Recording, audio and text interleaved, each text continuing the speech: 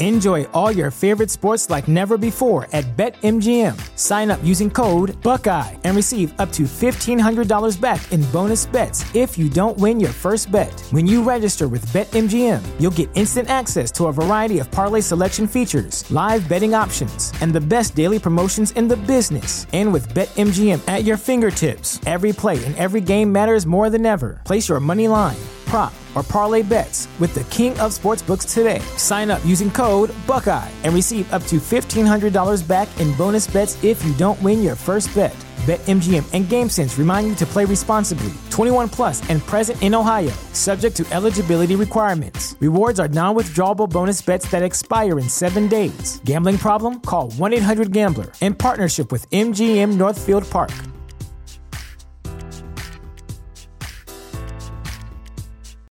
You know how to book flights and hotels. All you're missing is a tool to plan the travel experiences you'll have once you arrive. That's why you need Viator. Book guided tours, activities, excursions, and more in one place to make your trip truly unforgettable. Viator has over 300,000 travel experiences to choose from. Everything from simple tours to extreme adventures and all the niche, interesting stuff in between. So you can plan something that everyone you're traveling with will enjoy. Real traveler reviews give the inside scoop from people who've already been on the experiences you're considering. So you can plan with confidence. Free cancellation helps you plan for the unexpected. And 24/7 customer support means you can travel worry-free. Download the Viator app now and use code Viator10 for 10% off your first booking in the app. Find travel experiences for you. Do more with Viator.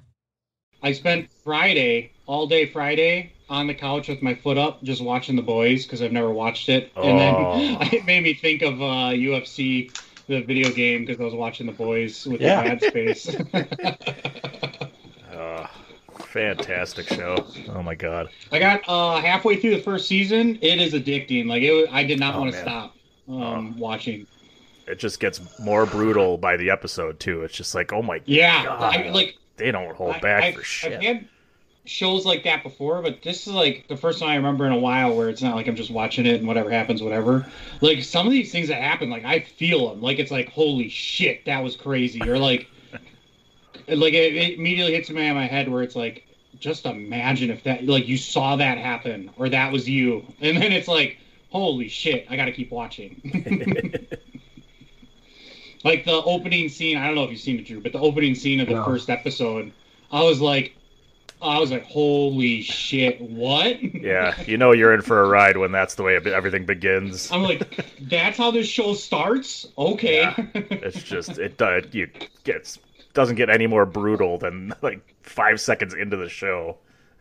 I was like, holy crap. And then my brain immediately went to like, he looks like Randy Quaid. And then I had to pause, and then it pops up that it's Jack Quaid. And I'm like, oh shit, he looks just like his dad. Immediately out of my brain what just happened. Spider-Man gameplay looked really good. It looked pretty fluid.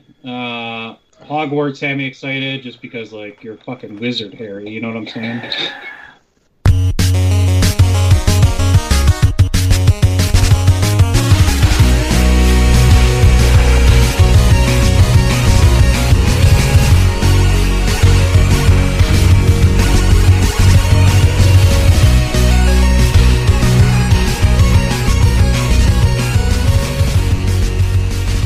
Ladies and gentlemen, boys and girls, gaming degenerates of all ages, welcome back to another episode of A Winner Is You, brought to you by thechairshot.com.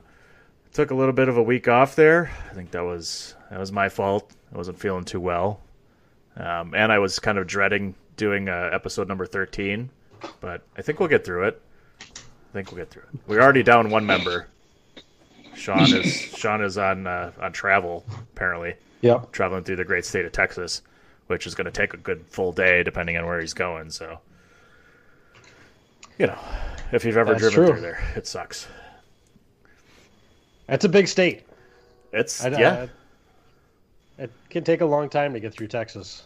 When I moved down to Corpus Christi for 5 years there to take a job with our current employer, half the drive was just getting to Texas, and the other half of the drive was getting through Texas, because Corpus was on the complete south side of Texas, and it literally was. We got to the border of Texas. I'm like, hey, we made it to Texas. We're only 10 hours away. I'm like, what the fuck? It's a big state. It's a big state. It's a big state. But we're not here to talk about Texas. We're here to talk about games, guys. Wait, I was told there would be more Texas. You want more Texas? I can get the Dillinator down here. She's from Texas. Yeah. Someone get Sean on the phone. We need text in this. Where's Sean? We need a replacement. Yeah. So, how's everybody doing with the, we missed a week, so how you guys all been? I mean, I know we normally talk, during our work hours, but... Doing well. Adam's not doing well. We already know that. Nope. If you want to know why, we'll listen to the outtakes in one of these episodes. We'll leave the outtakes in. That'll be like our 50th episode. We'll put in outtakes. Yeah. The 100th episode when we review our previous 100 episodes. Yeah, that's right. We got to do our top 10 episodes. They're top 10. Yeah. Top 10, not top 10? Oh, man, we're getting all the great ideas. Yeah. It's like a David Letterman show right here. Now we're going to do stupid pet tricks. Glico, Go on, do something. Yeah. God. You just sit there. She just does nothing. You just sit there. Can't even kill bugs. What good are you? Okay. No fooling around. Let's figure out what we got here on our list to talk about for episode Lucky 13. Oh yeah, was I working on new stuff? Shall we play a game? There we go. Oh, you should have saved that for what you planned. Oh yeah. I got other ones we could do. Insert later. Well, we got to talk 2 episodes of High Score. Since we missed last week, we got episode 5 and 6. We'll talk about that. Some interesting news with Microsoft and Bethesda joining forces. Well, I guess Microsoft taking over Bethesda for the most part. It's a takeover. Yeah. Invasion. The invasion. PS5 showcase happened last week. We got some information on price and release dates to compare with the Xbox, along with some games. And do we ever? We will finish with a little bit about what you're playing. So let's get right into it.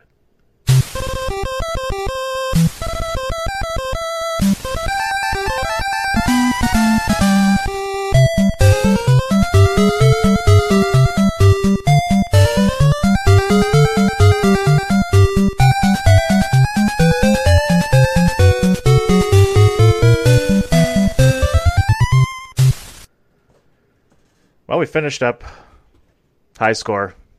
Last 2 episodes, 6 episodes in total.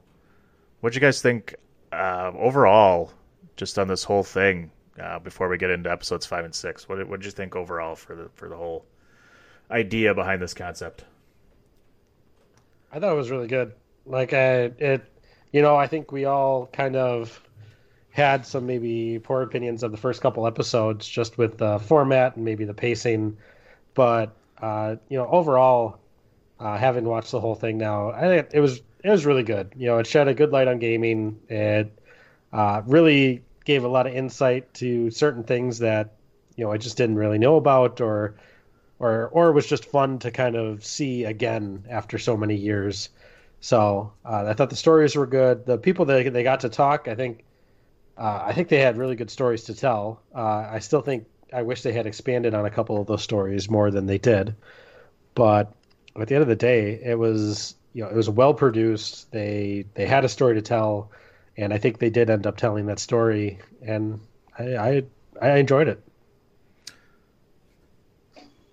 Yeah, I'd say that it was kind of jumbled the first couple, which we obviously talked about a couple times, where it's all kind of a little bit all over the place, and they get through what they wanted to talk about in that 40 minutes pretty quickly. I never felt like it dragged on. I'll give it that. I thought it got better with the last 3 episodes, 4, 5, 6. I think that was role playing was 4, right? So that's kind of my genre, so it made sense why I probably like that one most. I think that was 4, but I was either 3, way. but that's cool. That was 3. Yeah, 4 was the war, right? 4 was the console war one. Yeah. Yeah. Yep. Which also was good. You just got Sonic's view or the Sega view, but when it ended, I kind of was like, "Oh, that's it." It just kind of, I was like, "There's a lot more I think I would have liked to see." Obviously, I knew it was ending because it was only 6 episodes, roughly 30 to 40 minutes apiece, but. It made me want to see kind of more. Definitely expand on some of those earlier stories. Some of the people that came around for little interviews, like getting more of their story. I found myself Googling a lot, like wanting to read more about some of these people or companies that have come and gone. It was cool how they quickly got from the start of things to where things are kind of at now, tying it back to the beginning with the original idea, and then what does the future hold for us? They kind of left it like that, which I thought was cool. You know, I like watching video game stuff. I think we talked about that a handful of times. So definitely enjoyed the last 2 episodes, though, once we start breaking those down a little bit.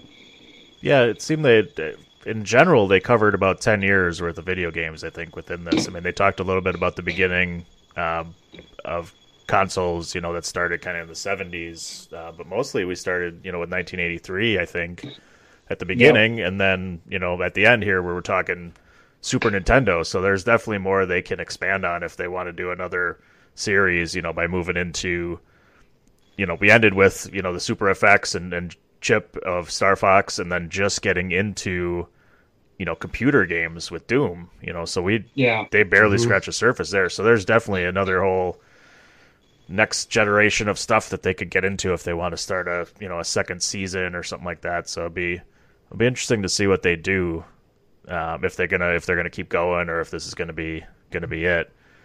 The 5th one, what'd you guys think about the fighting? I mean, I think at least the last 2, it seemed like they were more focused on, you know, a genre, or like than they did on the other ones where we said it was kind of jumbled there. Like about fighting, it was basically Street Fighter and Mortal Kombat, and that was it. They really kept it pretty tight.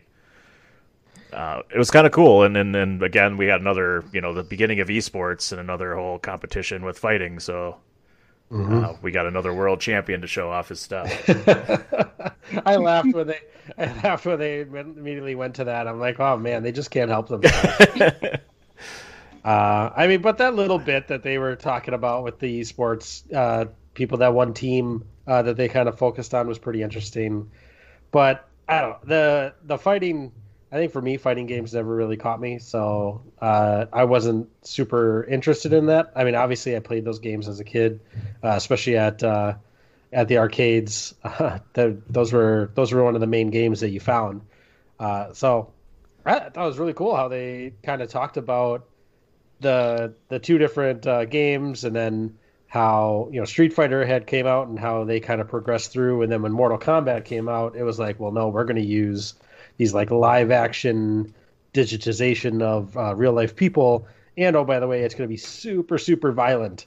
And how, like, you can see how they were younger guys when they were coming up with it, and they had no idea that they would see such a backlash from, you know, parents about that. And they're like, we had no idea that it would be that big a deal, but obviously it was. So and I feel like I'm getting conflated, because I feel like the same kind of violence and gore came up in the last episode as well. So we might talk more about that in episode 6. But yeah, it was just interesting to hear that they were like, yeah, we had no idea that anybody would have a problem with this. And it was like, well, obviously, that much violence in a game, it's going to cause some sort of ruckus. Yeah, that was the kind of the beginning of the congressional stuff, when they really got into, you know, violence in video games, and is it really good or bad, and, you know, God, the hell, you know, to wonder where we'd be if that, you know, differences would have happened there, and no Grand Theft Auto or anything would, you know, what would have happened, you know? Yeah. Well, yeah. And I never. Oh, go ahead. I was gonna say that's a lot of video games we don't have if that actually goes through, with like them passing all that. Well, granted, that's how you get the rating system, right? Right. So like that happened, which is good. But like, imagine if it was more than that. Think of all the games we wouldn't be playing right now if it was ever worse. Like, shut down things completely. Like it was Mario or nothing, pretty much. Yeah.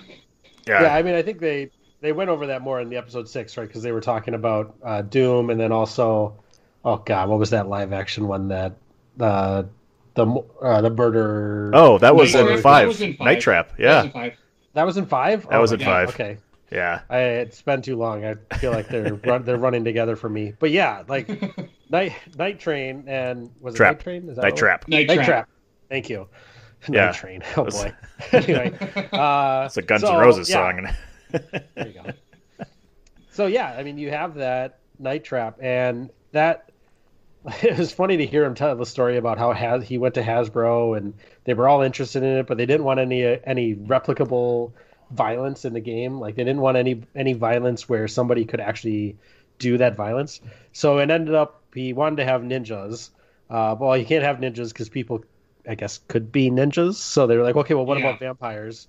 And they're like, well, yeah, vampires works, but they can't bite anybody because you could actually bite somebody in real life, and they got to be slow, which I don't know exactly why they have to be slow, but you ended up with these like crippled vampires who couldn't bite anybody. In And trash that's like the main bags. villain. Like, with these horrific drill hooks Yeah. that are like drilling into people's and that's necks. not violent? You can't Like, no, that's oh my god. That's okay. Biting, no. Drill into people's necks, yeah, we're good with that. Oh man, it's just so. Yeah, that was brutal. And I looked that up too because that game is available on Switch if you wanted to play it. Yep. And I'm like, I don't know if I could do that. It's $15, and I'm like, that's a little pricey for me to want to try and play this game. I might just watch the video of it online because Yeah, exactly. like Yeah, it you looks really would so bad. It's like the 25th anniversary or something, right? They released it on Switch. Yeah. Yep. It was 20 or 25th. I took a guess, but that's the only way I'd seen that streamed on Twitch, and I was like, "What the hell am I watching? Like, who would play this?" I had no idea that's what it was until I watched this episode, and I was like, "Oh, I get it now." That guy that was the guy who created the game. His interview I thought was like comedy. He had me laughing. I thought it was so funny how he's like going through it and what he wanted to what it turned into, and like how it kind of led into the job he has now, like. Because of all the stuff with the Congress, like he sold way more copies of that game than should have ever sold because of how bad it was. Thanks, Joe Lieberman. Yeah. Yeah. and you wonder why the Sega CD failed. Like this is like, this kind of game was what was coming out on it. It's like, oh my god. I mean, the concept was great. It was a good idea and everything, but I'm glad that he could kind of laugh it off a bit. But how his game that he wanted got completely turned into this basically a joke of a game that is, of course, those games turn into cult classics. Mm-hmm. Exactly. Well, I think as he started, he said like what he's known for, but like what he does now, and it's like how he does like CGI production on TV shows and stuff, like making everything look real. Like, yeah, he ended up doing okay. Like he just didn't end his like career and life with like nowhere up from here. This is it. And I ruined everything. Like he ended up okay with it. But like it was so funny. And for me, the whole episode, I thought it was funny how you go from Street Fighter, which like the guy in the bathhouse where he's sitting in there, the designer's in there, and he's talking about all the like how it would be normal to have the fight in the bathhouse, and like he started cracking jokes that had me like hooked to start. But then how that leads to Mortal Kombat, which kind of snowballs into the episode 6, but like bringing in the violence. And then as soon as they started doing the Congress stuff, which I'd seen like clips of that on YouTube before, but like with parents like testifying and stuff, like the whatever that one council was, I can't remember. And I literally like wrote, "Boomers are the worst." Okay, boomer. Yeah. That's awesome. Yeah, it was kind of cool to see, like, how they came up with the ideas for levels and stuff like that. He's like, oh, it's just sitting in a bathhouse. Like, oh, that's how we came up with one of the levels for, I can't remember the sumo guy's name, but, or E-Honda, right? E-Honda? Something like that. It's like, that's how we came up with the background. And, like, with, what was the other one? For Star Fox, how the guy who created Star Fox was like, was that Miyamoto? I think it was. Yeah, it was Miyamoto. You know, walking through Miyamoto. Japan, and he's Kinda. like, "Why can't we fly through these Arches. instead? You know, to Yeah. help keep the the 3D level in a state where you don't get too crazy, and you can control the game." It's like, oh shit, that's how you come up with that. You know, it's like shit, Yeah. just walking around, man. I like. That's just so crazy to hear kind of how they come up with these games or these these ideas for backdrops and stuff like that. Is just really cool. That was, I think that was a very common theme between almost every episode, if not every episode, where all of these Japanese game designers and like these people are kind of legends for everything they thought of and continue to improve on. Was like they literally show places that gave them the idea of like a background or a level or part of the map, and it was like with it started with it where he's like looking over Japan and he's just like. He imagines the aliens invading for Space Invaders, and like they overlay that over probably Tokyo. I don't remember if it was that or just wherever in Japan, but they kind of did that in every episode, which I think is really cool. Like pulling from things you see every day to be like, oh, that would look really cool in a video game. How do we design that? And then the artists doing their crazy jobs to like draw this stuff, which how amazing their drawings look, how it turned out, and now like it looks like actual art when you play a video game. Like just crazy how that's evolved. Yeah, I thought that was actually super inspirational when they were talking about like being the best at something, and how Miyamoto would they would be programming stuff and he'd be like just throwing out like, oh, what about trees, or what about this, or what about that, and he'd be like he'd be just sitting there like smoking like a chimney, and these programmers would be like, man, like get this guy out of here, like he's just bugging us, right? And like you soon realize like you're in the presence of genius, because he all of a sudden turns all these millions of things that have just been floating through his head into like Star Fox. Like this is what we're doing. Mm-hmm. And they were just like, man, it's just so like to see these people work and come up with these amazing ideas that was pretty cool how they were talking about that. Yeah, that was probably one of my, I know we'll get into episode 6 probably a little bit, but that was probably my favorite part of entire episode 6 is like, these two British guys, 18, 19, get hired. They're working at Nintendo. They get treated like complete outsiders with their their off space, like little office. Yeah. That was the only place Miyamoto could smoke in, so he'd be in there just smoking. And so, and just like they'd be like, oh, he'd come in and he'd just start talking all these ideas, and we're sitting there listening, trying to work. Yeah. Yeah, I can understand how much of a pain in the ass it is when you're sitting next to somebody in an office space and they just keep talking all the time when you're trying to. I don't know who he's talking about. That's your other coworkers. That's not me. Oh no. Okay, sure. I've changed. Okay, it's been like 12 months or whatever. It's been at least 6 months since he's interrupted a coworker. That's true.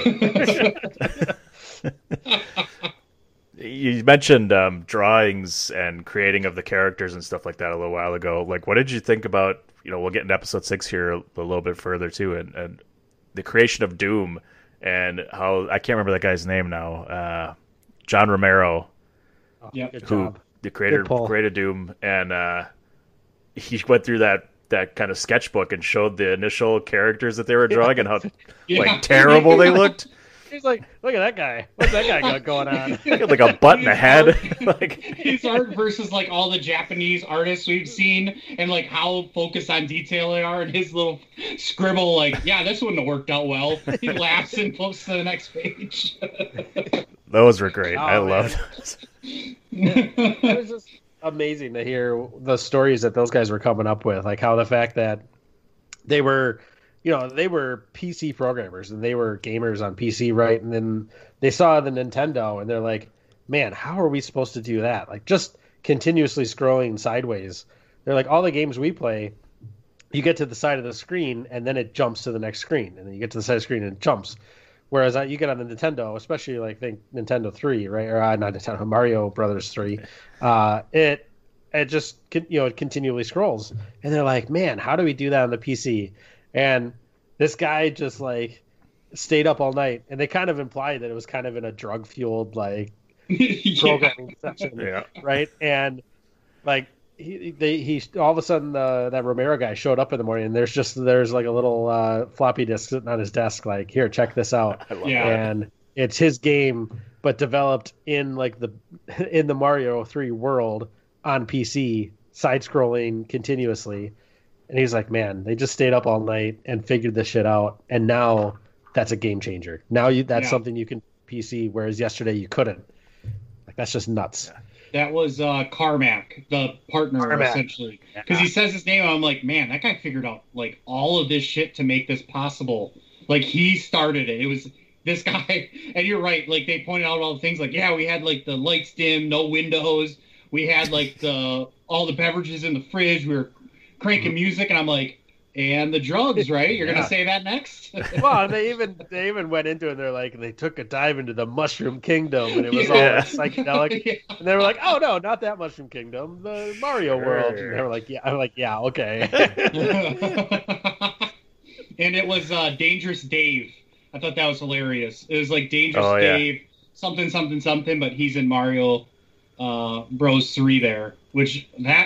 How to figure that out in one night and then it works, like, that's insane. Those guys were geniuses for what they did. Well, that guy not only figures that out, and then basically a year later, within that, in a calendar year, they create Doom, to do this. But then, like, that guy also figured out, this is the beginning of the internet, and the guy figured out how to do multiplayer internet over the internet to play Doom. Like, that's absurd. Like, this is just groundbreaking, internet stuff, like. And he's already figured out how to, capitalize on it. That's like, holy shit. Like, that's insane. Yeah.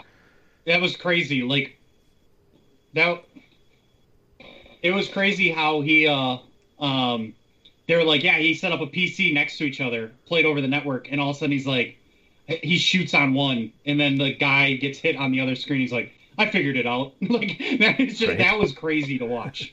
Like, listening to that, like, that story, I would love to, like, hear, read, see more. Like, that was, like, had me so hooked. Just the Doom and those guys. And, like, it sucks that was the end, but that was definitely a good end to have. It almost seems like they, we've had this complaint since the beginning that they open up all these storylines and don't finish any of them. It's almost like they knew what they were doing, and they were going to open up all these storylines, basically see what the feedback is on what people want to learn more about, and then maybe dive deeper on individual documentaries coming up. Like, as a fan, I kind of hope that's what's going on, right? I hope they're trying to see, like, okay, well, these Doom guys are definitely going to do a bigger one about them, or, the sound designer, we're going to do a bigger one about him. Like, hopefully they pick certain ones to do more about. I guess I can't get my hopes up, but that's what I'm going for. Yeah, I guess, kind of to close it out is I was going to ask, what would you rather see, because there was a lot of good stuff here and some, we talked about wanting them to expand on some of the stories that they've talked about. We'd love to hear more about certain things. But we also, where they ended was, the start of kind of 3D gaming and, the end towards the end of Super Nintendo. So they have, all this other stuff they could tackle, moving forward. Would you rather see them if you had the choice, because I don't know if they're going to do any more at all in the first place, but would you rather see them try to expand on a couple of these stories, or would you rather kind of have them just keep going into the mid and late 90s and get into the N64 and how PlayStation got started because Nintendo screwed them over and all that kind of stuff, because there's some good stories there too that they barely touched on, in the war between Sega and Nintendo. Selfish. I'd want both. Yeah. I would want. Oh, me too. Yeah. Handful of the things that we saw already, but I would say if it means seeing more of things that I haven't seen, so like picking up in what did we end at, like 93, 96 time 93. Frame. Pick up from there to how many ever more years, maybe 10 more years, 20 more years, whatever, and do the next chunk would be cool, because like. I think you said all of it, where it's like, think of all the things we didn't see yet. Like, we just got to the Super Nintendo, and then you get a little bit there and it stopped.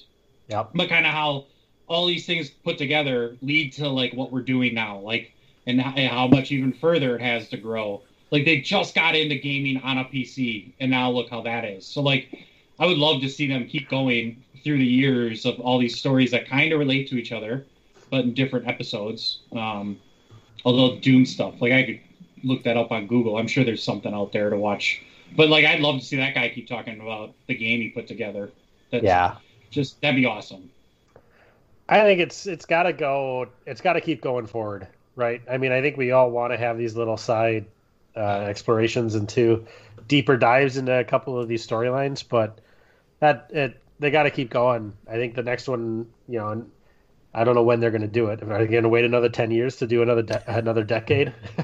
I hope not, right? But they got to keep going. They got to keep going to that next the next realm, the next era. But I think at some point they can't keep going, right? Well, obviously they're going to reach current times, and also it's not history yet, right? Like they can't go, well, okay, what happened between 2010 and 2020? Like, okay, well, that's not like actually history yet. It's not far enough back to where it would actually be interesting to watch. So I think they could probably get away with going through maybe PS3, definitely PS2 era. Like I think they could definitely get away with going that far up. But any further than that, I think it's still yet to be written. So yeah, they'd have to wait a bit. Yeah, I think you could. Yeah, I agree. I think you could do maybe 10 more years, get into about 2000s when PlayStation and Xbox are kind of the big things, and then that'd be a good place to kind of call it a day for now, because I think you could tell the story of how PlayStation got started with Sony and Nintendo's issues, and then kind of the fall of Sega, and then get into how Microsoft started their pull into consoles with the Xbox, and then more on the PC gaming, like you said, how we barely scratched the surface on it, and there's just a shit ton more you can talk about when it comes to PC gaming for sure, and the rise of esports. I'm sure they would love to talk about more esports and who's winning championships, so they could definitely do that. So yeah, I mean, I'd sure like to see them all, but if I think about what I think would happen, I'm guessing they're gonna go maybe do another 10 years worth of stuff. Hopefully maybe we get something in a year, I'm going to guess, unless, if they don't have any of it done by now, then, with the pandemic, it's going to be a little tough to get interviews and stuff like that and put all that together. So we'll see. Yeah. Sorry, I was going to add to what you're saying, and that's just the tip of it, right? Like, think about the other things that came up big, like YouTube, how much gaming stuff you got to watch because of YouTube, and like, Twitch / now Prime Gaming, like those things they could start touching on, because that really started then, like really picking up steam to where it is now, where that's like entertainment for people. But there's so many things they could talk about to get to mid 2000s. I would love it. Yeah. But yeah, you're right. If they didn't start filming or doing production type work now, it's probably not happening next year. Or maybe next 2 years, just with, pandemic, everything. Yeah. And they could definitely touch on, how it was kind of mainstream then, but how it's come more to the forefront, nowadays, or at least at that time when, I'm not sure when, well, no, G4 TV started later than that, but yeah, with the esports and with all that kind of stuff, it's, became a bigger thing as the years went on. So they can definitely touch on that. One thing we are going to get, though, if we talk about maybe a little more into the depths or into the weeds of stories from some of the ones we got. And it's premiering as we talk right now, and that's on CBS. And maybe this is, something where we could see more details on some of these other things we touched on. But this one is on the console wars, and it's a full-length documentary. I'm not sure what full-length means as far as time frame, because I don't see a time. I think it's probably like an hour and a half. Full length, I would think, yeah, it'd be an hour and a half of just on the console wars. And it's based on the book that I am currently reading, Console Wars, so it should be pretty interesting. And if it is based on the book, I mean, I'm certainly not all the way through it, but it is pretty awesome. And it really gets into those details about, how Sega got started and really became into the consoles after Kalinske took over, and how they had to fight tooth and nail to get any kind of shelf space basically in stores, and Walmart rejected them and all that kind of stuff. And I think it could be pretty cool. So we'll get a good deep dive into at least that section of gaming things. So I'm pretty excited for that one. We'll review it next week. So, watch at some point, boys. You got 6-7 days. Better download the CBS All Access. I'm not doing it. Just kidding. I don't know what that is. I think it's. Yeah, I think you can just watch it. I think you can just watch it. Oh. I don't think you have to pay for CBS All Access. Yeah, I think it's just I don't think so. You better not, because if I have to pay for it, I'm going to be very upset. I don't think you have to. I'll just keep reading the book. Or then. just keep an eye on the keep an eye on the DVR and see if it pops up, and then record it, and then watch it. There you go. There you go. There you So, go. hopefully- Hacks. There's your hacks. If it doesn't cost any money, we will review it next week. How about that? Stay tuned. Yeah, we'll let you know. We'll see if it's on the sheet come next Wednesday. We ignored it. We looking forward, we definitely ignore it because we can't watch it. That's right. Before we move on officially, I was gonna add. I thought it was hilarious when they were talking the dial-up internet, and then it was the commercial with the kid showing Yahooligans, and that brought me back. Hearing those commercials where it'd be like Yahoo. That was good. I'm That better. was good. You're I like welcome, that. guys. Nice. I knew that's what you wanted. Oh, and here's Knee Deep in the Dead. I took that from the Doom guy. Oh, yeah. Yeah. And then how they had the balls on them to do a press release before they even figured out how to do the damn thing. Yeah. Do multiplayer online. They haven't done one bit of code yet, and they're already touting this game that they were going to make. That It's the biggest that is game something. ever. Well, and they got the title from The Color of Money. Was it The Color of Money? Is that the one with Tom Cruise? Tom Cruise, yeah. What the hell? Yeah. Why can't I pool Pool stick? Why can't I think of The Q? Yeah, I couldn't think of the name. Pool Q? His Pool Q was called... What's in that box? It was called Doom. Doom. Doom. Yeah. All right.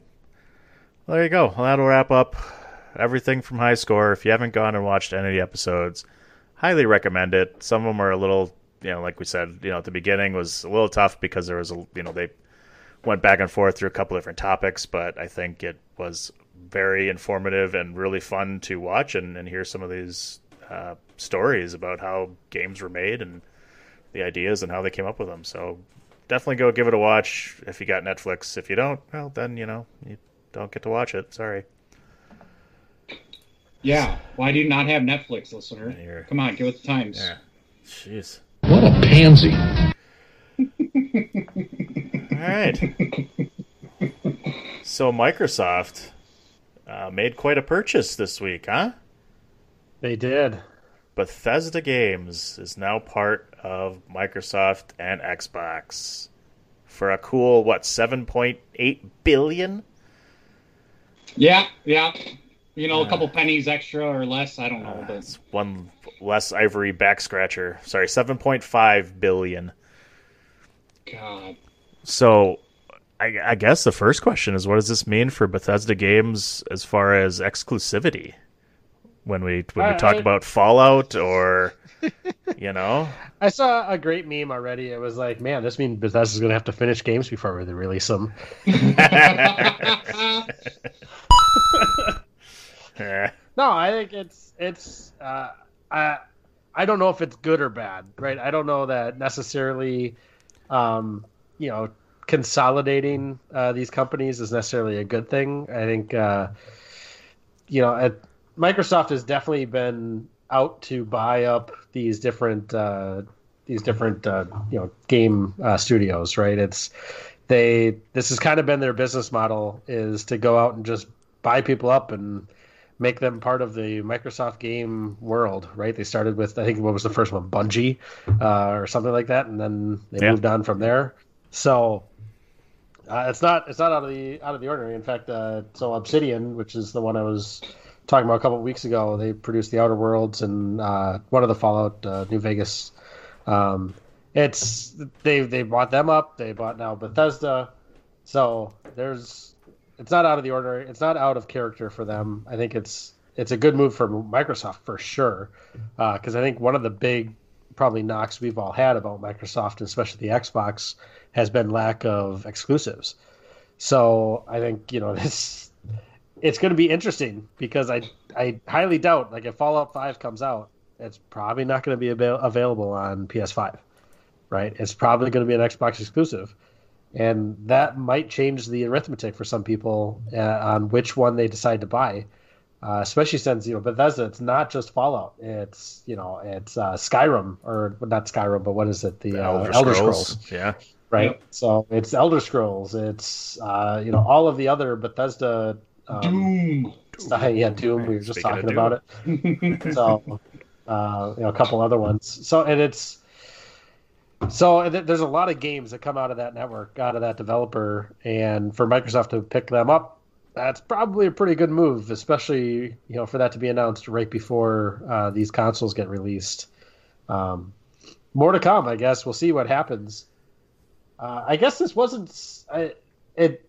I wouldn't say it wasn't a surprise because it was a surprise to me, but it was interesting that when I was on the Xbox network, I noticed that Fallout 76 was one of the ones. Or sorry, not Xbox Network, on the Xbox Game Pass. Fallout 76 was one of the ones that you could get for free. And I was like, that's weird. Like, I didn't realize Bethesda had any deals with Microsoft. Well, a week later, this gets announced. Yeah. So, I don't know if that was broadcasting or what, but yeah, I don't know. It's something. Adam, what do you think? Yeah, I was going to say, that was the first step, was, obviously the agreement happened. The first step was making I don't want to say all, but from what I've read, it's majority of the games you would recognize are available on that Xbox Game Pass for PC or Xbox, like how you have it. And then the immediate thought I had is, so that means I'm never going to be able to play this game, one of these games on PlayStation again when they make new ones. And then I looked it up, and so how it was, how I've read, just searching it, I think I linked a Washington Post thing in there, but it's at the moment they would still make games for PlayStation. However, Microsoft could get as ridiculous as they want with terms and rights and everything, where PlayStation's screw that, we're not playing the game then. We're not going to play that game, so we don't want it. And then they could become all exclusive for Xbox. But that would also mean PlayStation makes more of the things that they work on exclusive, which now splits you to, you have to buy this console if you want to play this game, or this console if you want to play this game. My solution is get a PC, get the Xbox Game Pass, and then play a PlayStation for the other games. I just think, holy crap, I think we talked about this a few weeks ago with Spider-Man coming to Avengers only for PlayStation because of Sony. It made sense. But, that was kind of a start, and this could very quickly get out of hand if Microsoft and Sony don't play well together. And Sony has history of not playing well with others. I think we've seen in the Marvel Universe. So you can only imagine. I don't know if the whole thing rolls up into the same. I'm sure the games division's different than movie or TV or whatever for Sony. But it's just kind of, I don't know if scary is the word, but thinking how much money this could cost consumers because, I really want to play the new Fallout game, but it's only available on Xbox now. I wanted a PlayStation 5. And I want PlayStation 5 to play whatever game that comes out just for PlayStation. We've listed a bunch, but it kind of sucks when you look at it that way. When I saw that news, I was shocked. I was I couldn't believe what I was reading. That's a very well-known developer. And all the games that are available now for Game Pass is cool, but future's a little scary. Think of what could happen down the road. Yeah. Sucks for you PS5 lovers right there. That's what I'm thinking about it. Because, man, if they make them exclusive, that's just what I mean. Obviously, this was perfect timing for them, and they did it in the right spot. Because not only did they say, "Oh, we got a console out there that's cheaper, and we got exclusive rights now to all your Bethesda games, all your Fallouts and your Elder Scrolls, and guess what? Now we're really stepping on everything for PlayStation to say, look, we got all this new stuff now, all this exclusivity. How can you say no to Xbox now? Yeah. And you don't even have to buy these games. They're available on Game Pass for Well, yeah. dollars a month. Not necessarily all of them, but Yeah. we'll see. But yeah, I mean, in a sense, right? You can say, hey, you may not want to get a PC because, the ones that you'd want to get to play all these games may cost you more than just buying an Xbox console. But with Xbox Game Pass and everything, now you have options to play all these games for a good monthly subscription. So we can just keep getting your money and keep getting your money. And you know what? Yep. I tell you what, they did not waste time with that $5 a month. Literally, they had a promotional deal where it was $1 a month, and I was like, sweet, I paid my buck. And then at the end of the month, I got an email saying, hey, just so you know, it's going to $5 a month next month, no problem. I'm like, yeah, I figured that. Okay. Like 2 weeks later, I got an email saying your $5 a month promotion is ending. Now it's $10 a month. So within like 40 days, it went from $1 to $10 a month. Yeah. I'm like, man, they are not wasting time. They were trying to hook people in as fast as possible. Now that they released all this information about the Xbox, now that they have this Bethesda thing, they're like, yep, we can pay full. We can charge full price now. I think it's time. So, Yeah. That was crazy. I'm pretty sure I got the email that it was going up to $10 before I even got the one saying it was going up from $1 to $5. I'm like, are you fucking I'm like, wait a minute, is this a joke? Wait, what am I on here? I couldn't believe it when I got that email. It's not like this was not expected, right? We all kind of realized that the writing was on the wall. These were all very promotional rates to get you locked in. And I mean, hell, they did it to me, right? I mean, I'll talk about it a little bit more later, but my new favorite game, The Outer Worlds, is on there now, and it's like, yeah, sure, I could go to Epic Games and spend $30 to buy the game, but guess what? I already have this Game Pass, and there's a couple other games on there that I'm looking at and interested in playing. Microsoft Flight Simulator is on there, all 150 gigs of it, or whatever it's up to now. So it's, you have all these games that are really good games and recent games that, even at $10 a month, you do that math, $60 a game, you buy 2 games a year, you're set. Yep. It's like, I don't know with how I buy PC games, I usually buy a lot on Steam sales and stuff, but I definitely spend more than $120 a year on games, right? And I bet you that I can make that money back based on this Xbox Game Pass if it stays at $10. So it makes that decision even harder if we're talking about a console as well. And I know we'll talk about that more in the PS5, but like when you're making that decision between the PS5 and this Xbox Series, either X or S, it's like all of these things just make it more and more difficult to make that decision. It's like these two companies are doing everything perfectly to be like, yeah, we're going to make this as hard of a decision as we can possibly make it. So it's crazy. Mm-hmm. Well, and I was going to point out, like, we talked about this, how Xbox released their prices and their release date because there was a leak, and then they rolled with the punch and said, yep, here it is, all the official news, and didn't make it some big, crazy showcase deal.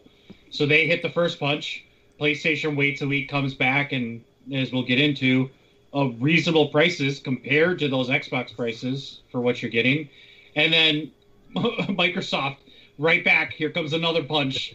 you hit us with your showcase. Now look what we're doing. Big deal coming through. And it's like links back to what we were just talking about, console wars. That's all it is with Xbox and PlayStation going back and forth of Sony and Microsoft, of who's better than the other to get the more sales. And then they take advantage of people like me who end up buying both at some point anyway. So, and probably even more so now that Bethesda is part of Microsoft. Yeah, bullshit. Right. I mean, $500. Yeah. And then they're going to be charging my account monthly because I'm going to forget I have it because I don't use it. Well, that's the thing, right? Like 3 months from now, am I going to remember? If I don't pay super close attention, like, am I going to remember that I'm spending $10 a month on this thing? And and I guess it's not even worry about 3 months from now. For a year from now, am I going to remember that I'm still spending it? And exactly. And if you miss the email, think about all the people that got that email but didn't check their email. Right. Exactly. And now they have no idea. Probably they're paying $10 a month. And if they're not checking their email, they're probably not checking to see the statement that it's more money. And then think about if they increase the price on you again and you didn't see it. Like you'd have no idea. I literally just canceled Sirius XM that I've been paying for months with no driving because I finally was like, I got the notice that it was linked to my debit card, and I had to get a new debit card because it expired. I hit the date, and it was like, hey, you owe us money, and you need to pay. I'm like, oh shit, I'm still paying for that. Oh my god. So I am one of those people where it'll take me a bit to notice that and be like, oh shit, I've overlooked that for a couple months in a row now. At least with Sirius, that's the easiest way to cancel is to just change your credit card. Suck. Yeah. They suck. Because I owed them for the month I had to pay for it because I was in it. But on the phone with them, I made it as simple as possible. I don't drive. We don't use it at home. I don't care what devices I can play it on.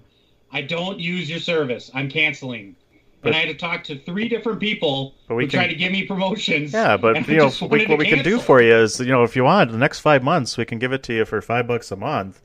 You can still enjoy our services. God, you've been such a dedicated member. I'm like, no, I haven't. Nope. No, because I get that same offer in the mail every week. So don't try and sell me on it. That it's just special for me, my ass. I wanted to be like, are you sure dedicated? Because I let my card expire and didn't plan on calling you and just letting that be there forever. And you can't. And it's one of the only companies that you cannot cancel online. You have to call them. It's like, screw you. Just stop my service. Just as a pro tip, and I think this still works, but if you can somehow change your address to California, then you can cancel online. Because there's legislation in California that makes it illegal not to allow you to cancel online. Nice. So I think it's a hassle, right? Because you have to try to I don't know if you have to change your address on your credit card or if you have to just do it. Can I set up a residence? I'm going to set up a residence. It's a lot harder. But I've seen people where they're like, this is actually the easiest way to cancel Sirius is to change your address to California. Well, now that we're working from home, I'm gonna move to California and work from there. The worst places to cancel: SiriusXM and gym memberships, because you have to either go in or call, and it's to make you feel bad that you're canceling a gym membership. Yeah, why are you canceling, sir? Because I'm a fat, lazy shit. I'm a lazy piece of shit. That's why. Thanks. Write that down.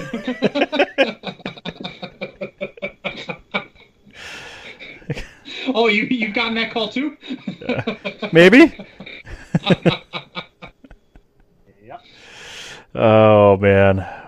Well, you mentioned a showcase for PlayStation 5. Why don't we talk a little bit about that showcase? And we got some prices and a release date and a whole lot of games. Adam, how do these prices compare to Xbox? So they actually are pretty competitive pricing. I think, my opinion is PlayStation, Sony. I keep calling them PlayStation. Sony, I think, we're probably happy Xbox released their details, so they can be like, okay, now let's price match and try to do the best we can to be competitive, versus they release first and they're way more than Xbox would have done. So they probably played it that way, even though we talked Xbox had the upper hand, which I do think they still do. But the with disk drive will run you $499.99. So that's comparable to the Xbox Series X, right? Yeah, same price there. And then the digital edition, so don't buy the disk drive one because that's not worth it, is $399.99, which is more than the Xbox Series S. But if you compare the digital edition to the Xbox Series S, it is supposed to be, I'm not the tech guy here, it's supposed to be better specs. You're getting the same thing as if you're buying the disc version, except that's all it's missing is it's all digital. Personally, I think that's a great deal.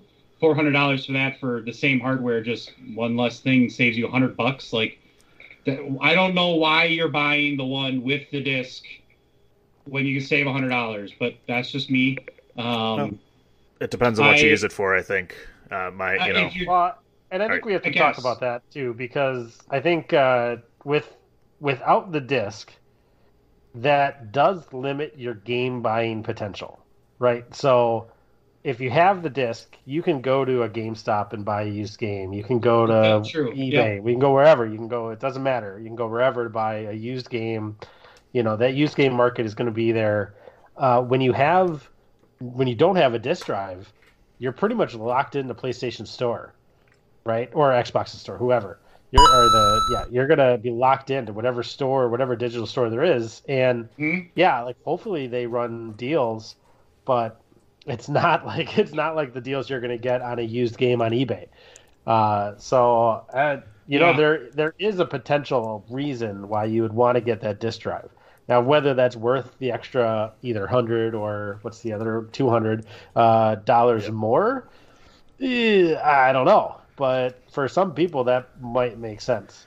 Well, you think of, I also look at, I used to rent games through GameFly, that online service that was like Netflix. And, it's funny because I just got an email from them today saying, hey, we miss you. Come back. It's like, it's been like 10 years, guys. Like, I'm good.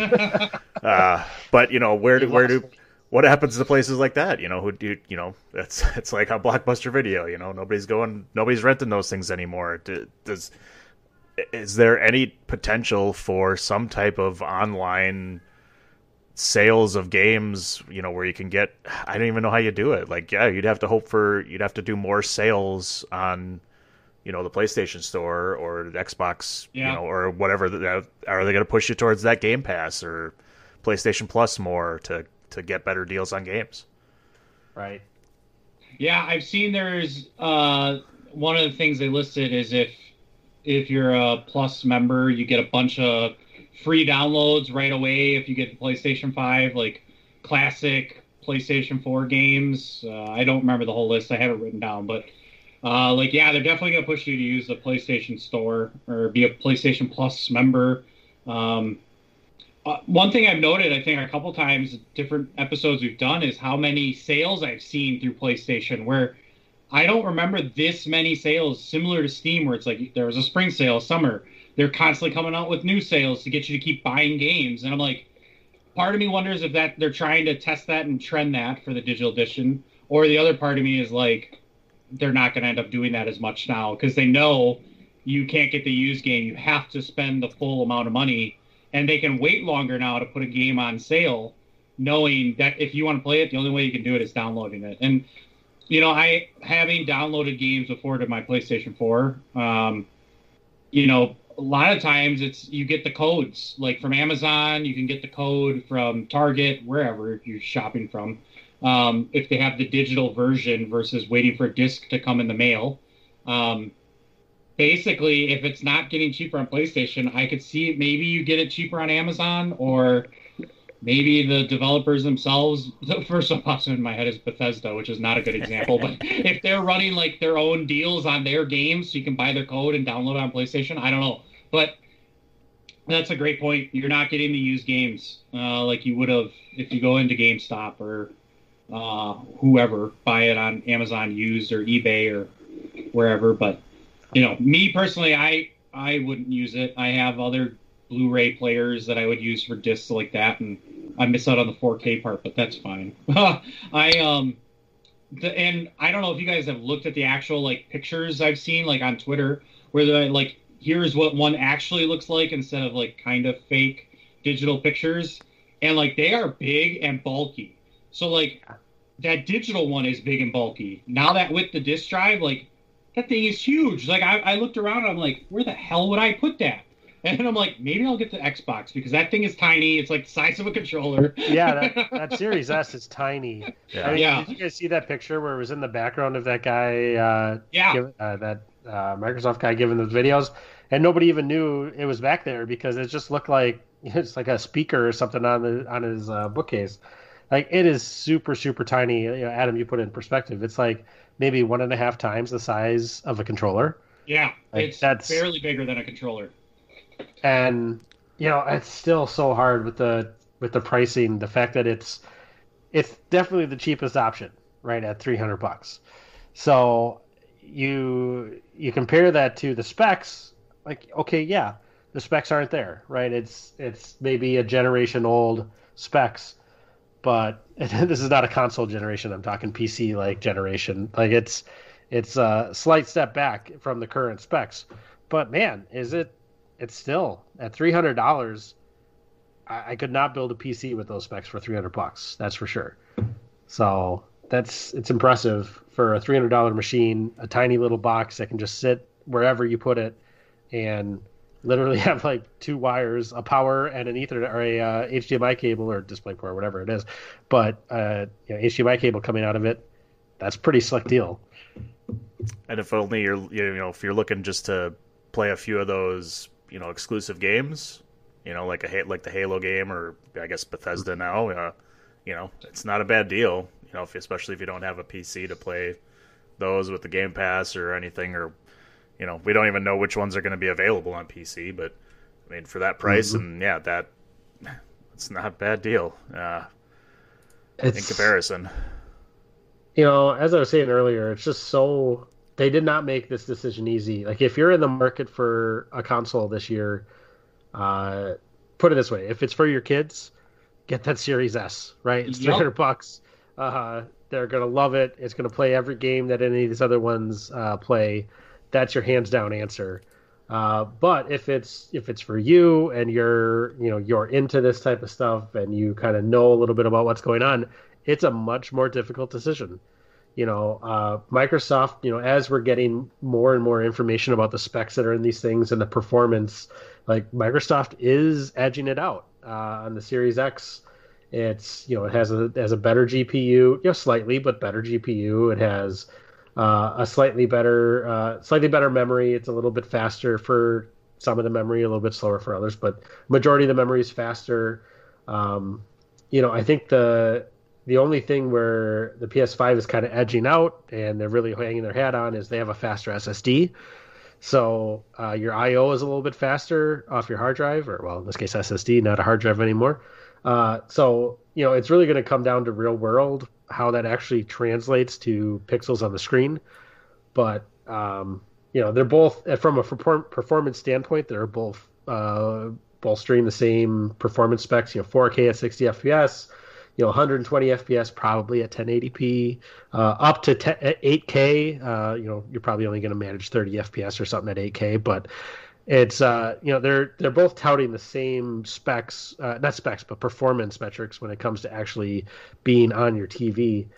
But that Series X just looks more impressive when you're looking at the raw numbers of CPU and GPU and things like that. So they make it very difficult because I think if you did talk to us 2 months ago and we talked about it and we were all, I think, pretty much on the PS5 bandwagon and saying, like, man, Xbox, you're really going to have to step up your game to compete. If all else being equal, if the price is the same, if the specs are pretty much the same, PlayStation has the exclusives and Sony's going to kick your ass. That is not the case today. Nope. Yes, the top level of both of these consoles are the same price, sitting at $500. But I think back then we were still thinking this could have possibly been a $600 decision. They decided to both keep it at a $500 price point, which I don't think is unusual compared to what we've been seeing in the past. And they've made it really difficult. Like Microsoft now announcing this Bethesda deal. They're coming out with these Game Passes that are reasonably priced. PlayStation, it's a really difficult decision, and it really comes down to do you like Spider-Man or do you like Fallout? Right? Like that seems to be the decision. And oh, by the way, you can get Fallout on a $300 machine.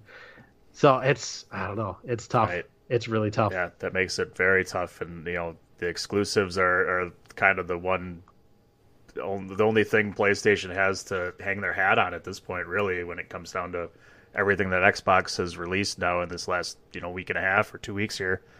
Because it's like, when I look at it, it's like, I love the Xbox controller. I do not like the PlayStation controller. If I could, somebody will probably tell me there's a way you can, set the Xbox controller to use on PlayStation, but not that I know of. But for gaming on my PC, I have an Xbox controller that I use, and But it's but I love the PS5 exclusives. I loved God of War, Ratchet and Clank, the Spider-Man game. those are big games for PlayStation that they have, but yeah, it gets tougher now with these coming out. If you're looking for a system, Microsoft has definitely, like I said, we were all on board with PlayStation, and this last 2 weeks here with Xbox and everything they've come out with has been like, oh man, that looks like a pretty good deal. And I sounded very northern and like that. Whoa, yeah, oh yeah, Oh yeah, don't you know? Oh boy, that was terrible. I mean, I think the best case scenario, and I think this applies to at least the three of us, is that we do have a PC, right? And the Xbox exclusives are probably going to come out on the PC as well, right? I don't think there's going to be a ton of Xbox exclusives that are literally just the console. And you better hear me, Rockstar, and don't be an idiot and delay Red Dead Redemption 2 for a year and a half or something like that. You would never do that, right? I'm sure you wouldn't. No, like I'm pretty sure that anything that comes out exclusive on the Xbox, at least, is going to be available on the PC, right? I think that's kind of Microsoft's whole deal. So for those of you out there, to make an easy decision, if you really, really want a console, but you already have a PC, that discless PS5 for $400, that might be the way to go. Yeah, I'm waiting. I was thinking about pre-ordering because they got my hype, and I was like, wait till there's some more deals when they'll bundle with some games, or it'd be digital codes or whatever. But see what kind of happens before. And there's high probability that even if you got a pre-order in, from what I've been reading, Amazon sent a thing don't expect to get it launch day. You might not, even though you pre-ordered. So that's crazy. It's probability you don't get it the day it comes out, which I'm expecting to wait. I've been waiting on a Switch for months here, so maybe one day. You had a short window there where Amazon had it for 5 seconds. I'm like, oh, Amazon's got it back on there, and I went on the site, and gone. It's pretty much everywhere. But yeah, I don't know. You know what? I honestly, with how much has changed in 2 weeks, think about that. Where I said we would have known this stuff 5-6 months in advance for previous generations, and now all that's changed in 2 weeks. I expect more news to come out that helps with your decision on which to buy in the next more weeks to come. We all know what day it releases. There's going to come out something that makes you think, oh, I definitely need to get this one over the other within these next couple weeks. Because realistically, it's November 12th. Which I don't even think we've said yet. But I thought it was 20th. Is it 12th? November 12th in select countries, which includes our country, and then the 19th America. For everywhere else. Okay, I don't know what I was looking at. Never mind. So it's going to be around the corner. Soon we'll be in November. But I do expect within the next couple of weeks, while there's chances to still pre-order or build hype for holiday season, of more news to come out that makes you make a decision one way or the other. And I'd say Xbox is literally a 1-2 punch. If PlayStation releases more news, I think Xbox has something else up their sleeve, besides the fact that they delayed Halo. But then watch that they did that, because then they're going to come around and be like, just kidding, it's going to be ready launch day. And it's like, oh, shit. Right. That'll be the uppercut right there if they for some reason do that. Well, because, and PlayStation, we mentioned, they released some trailers on games and stuff like that. And, the general majority of them are not exclusive to PlayStation 5. Final Fantasy 16 is coming out, and Hogwarts. I think you'll want to talk a little bit about, Adam, but God of War, which is stuff we knew, kind of. God of War, and a new Ratchet and Clank, and Miles Morales, Spider-Man, which we knew was coming as well. So I don't think it was anything as far as those big games that we weren't expecting. But it was cool to see some trailers, at least on Hogwarts. I'm excited for that one. Yeah, I watched the showcase. They went through all the games. The only one that they said wasn't actually run on the PS5 hardware was Final Fantasy 16. The rest of it was supposed to be this is how it actually runs, looks, plays. I think that was the only one. I made the note somewhere. I'm not going to go find it. I'm a professional. But before I jump into Hogwarts and any other games, the one thing I thought, to put things in perspective, that I think is very interesting. I don't know if you guys realize this, if you go back and look at when the PlayStation 3 came out in 2006, the 20 gigabyte hard drive version was $500. And the 60 gigabyte hard drive version was $600. And at the time, that was $200 and $300 higher than PlayStation 2, which came out in 2000. And that was $100 higher than the price of Xbox 360. So, like, it is crazy to me they were willing to back down on even raising these prices, which we thought would be in the 600s or higher, to match the price that the PS3 came out, the better PS3 came out for in 2006. Which is absurd to me. Like, how much that cost back then. I didn't have that kind of money in 2006 as a freshman or something. I don't know. But, like, my parents got us a Xbox 360 and then eventually a PS3. Holy crap, did they shell out the money. Oh, yeah. So, you're getting a deal today, kids. There you go. Well, you know, if that's not pricey enough for you, you can go buy the 24 karat gold PlayStation 5. What a segue. Pre-order $10,000 for a 24 karat gold PlayStation. Or, if that doesn't tickle your fancy, you can get the rose gold. Yeah, they can match your iPhone. What a joke. I made that joke because it was like Xbox released their prices, and the only info we had on PlayStation was you could get the 24 karat gold one for $10,000. Oh, like, yeah. wow, what a steal. Oh, yeah, baby. Big money, big prizes. I love it. I've always wanted to fit that one into an actual story. Hey, that fits. That works. There's limited stock remaining, so make sure you get your orders in Oh today. my god. I said I think it was celebrities, athletes, like people who can 10,000 to them is the $100 or whatever to us. Like to them it's like, oh, that's no big deal. I got the gold one. And my joke was that it's Cam Newton buying the gold one to play as Cam Newton in Madden, because I could see him doing that. Well, apparently, if you buy it, you're not allowed to play it because it does include a quote luxury wooden display box. So there you go. Oh, and you don't. The point? And don't worry about international shipping. It's free. They cover free shipping and insurance on it. So I was worried. They were going to get me. They should fly me over to pick it up. That doesn't Right? that doesn't say shit about taxes, though. That's where they're going to get you. Yeah. Oh my god! No, they get you on the $700 controller. What a bunch of garbage. If you want a second one, is that the second controller costs $700? I don't know. I think I literally think the $10,000 just gets you the PlayStation. No, controllers. You get a You get a gold controller and a gold headset. Yeah. Okay. But you can buy those separately if you'd like. Okay, Yeah. maybe that's what I was just thinking Oh, of. probably. I'm sure you could. Yeah. Oh, so you could just get the gold controller. You don't need the gold PlayStation. You could Right. just spend more There than you you're go. going to play on your PlayStation. Pay for your PlayStation on a controller.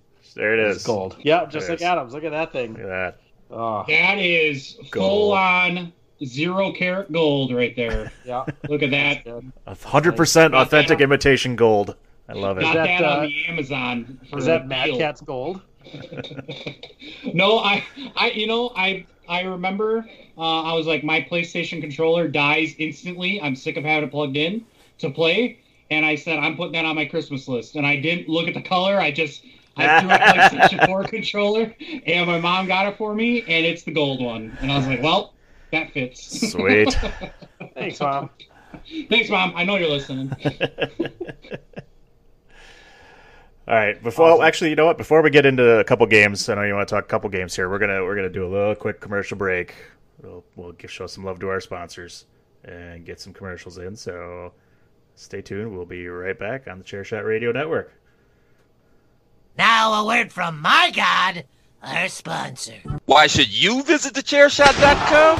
Thechairshot.com is your home for hard-hitting reviews, news, opinion, and analysis with attitude.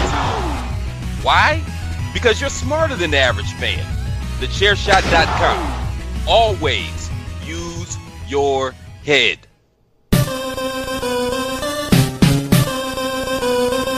This is your boy King Killer telling you to make sure you check out thechairshot.com, bringing you breaking news, interviews, podcasts galore, everything pro wrestling. Make sure you check it out, thechairshot.com.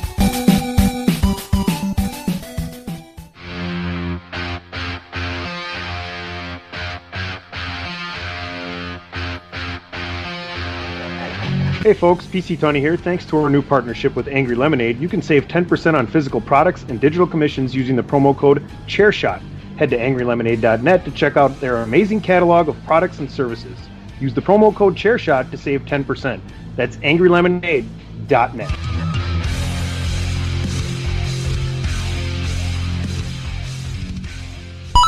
TheChairShot.com. Always use your head.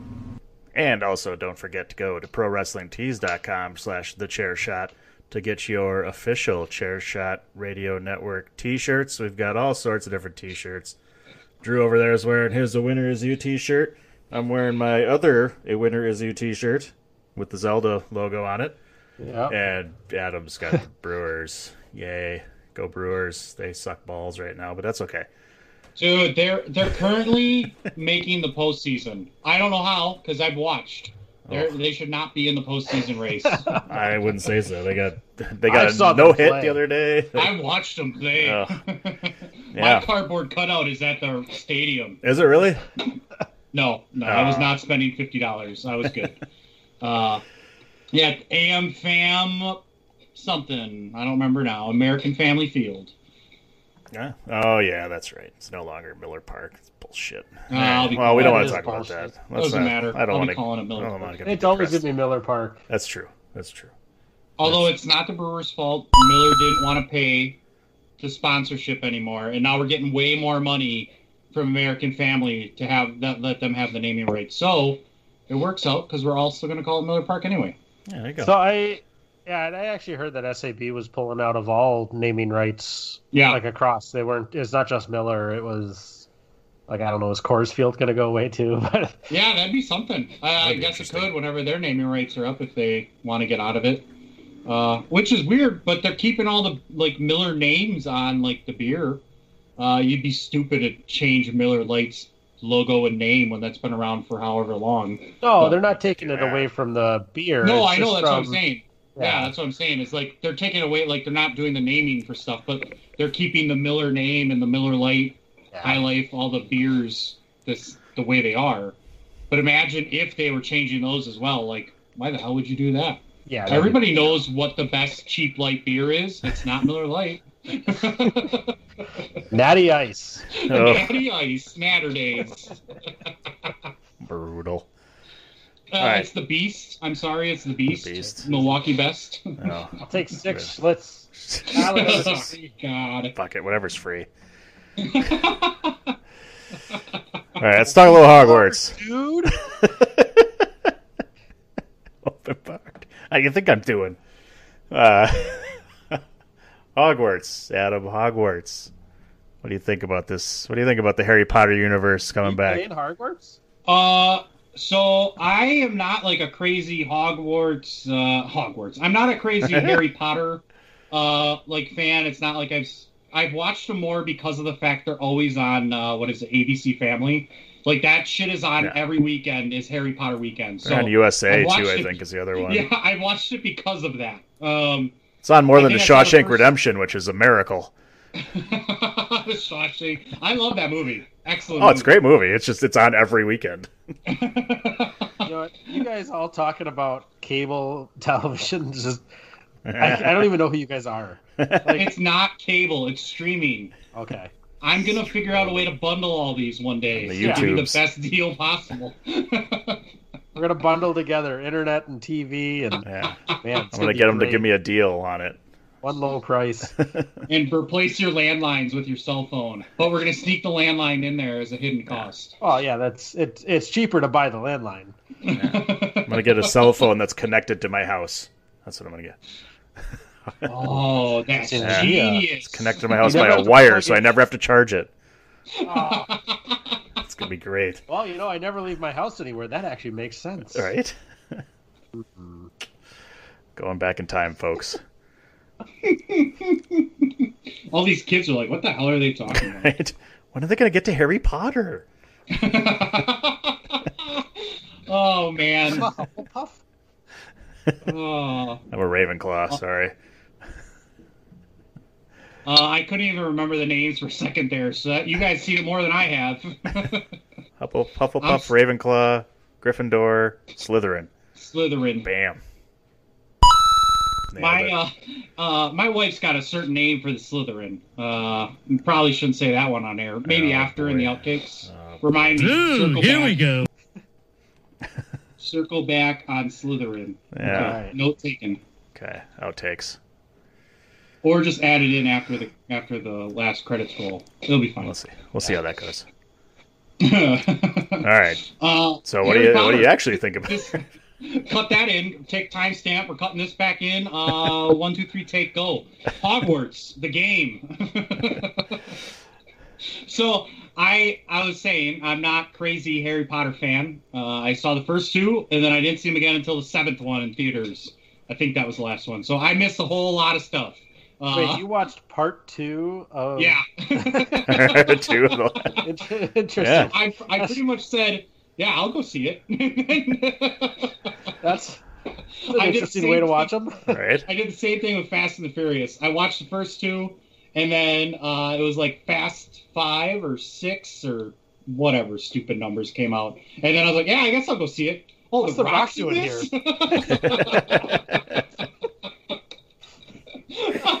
Oh my god! And why does everyone know him? And how come this helicopter scene is or the airplane scene's taking so long? They've been on this runway for an hour. Man, that's like one of the only scenes I've ever in real time. I'm like, this is taking forever. This airplane's been taking off for the past 10 minutes.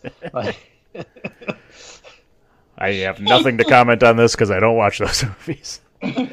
You're not missing much. I haven't seen They're it. going crazy. I think the next one's going to space or something. They just get ridiculous with these movies. Fast and Furious and in space. They make $1 billion. Well, yeah, that's why they keep making them. I mean, they're making money somehow, so that's fine. Hobbs and Shaw go back in time, and then it's like a time travel story. Oh man, I gotta pitch that. I could get some money on that. Okay, back to Harry Potter. Okay. So how do we get Fast and Furious into Hogwarts? Well, good. It sounds like you really want to talk about Harry Potter. Taking that Fast and Furious train. I mean, we don't have to talk any Harry Potter. I don't really care, honestly.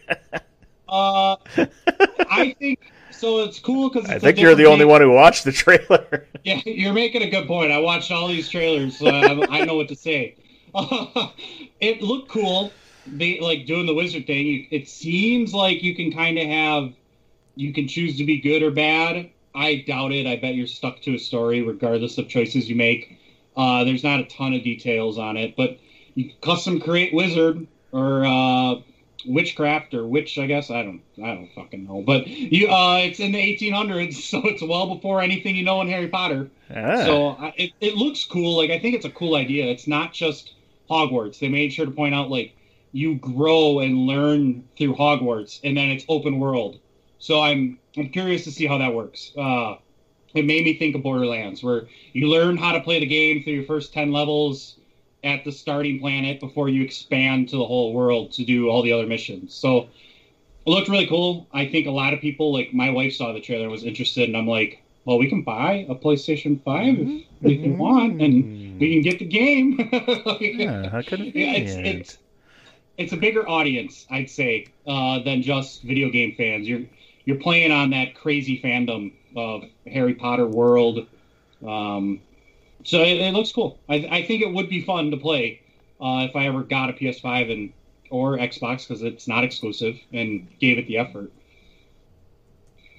That actually sounds pretty interesting, because the fact that there's so much more to the story than just Harry Potter and what they told in those movies, and they're doing the Fantastic Beasts movies as well, which is prior to Voldemort and everything in that too. I can't remember what That was the 1900s, I think, early 1900s. So this is probably even before that. But 1940s is Fantastic Beasts, I think.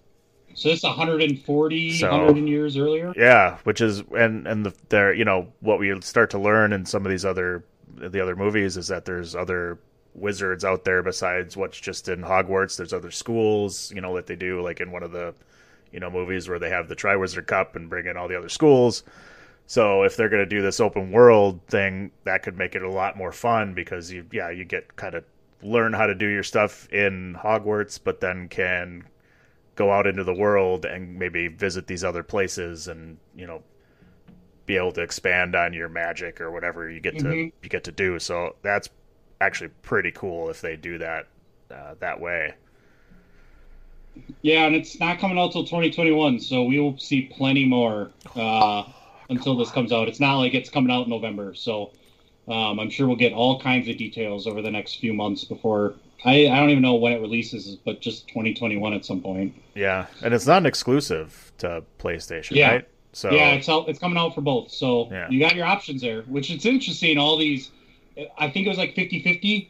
Half of these were exclusives for PlayStation, half were not. But it was like the first trailer release for a lot of these games, which gets you to think PlayStation because you saw it in a PlayStation showcase, which is probably a good idea to do it that way. But you can get it for both, at least this game. Yeah, I think as far as new games, I mean, I know they showed a ton, but I think as far as a new one we weren't too sure of just yet was God of War as far as PlayStation exclusives. So I don't.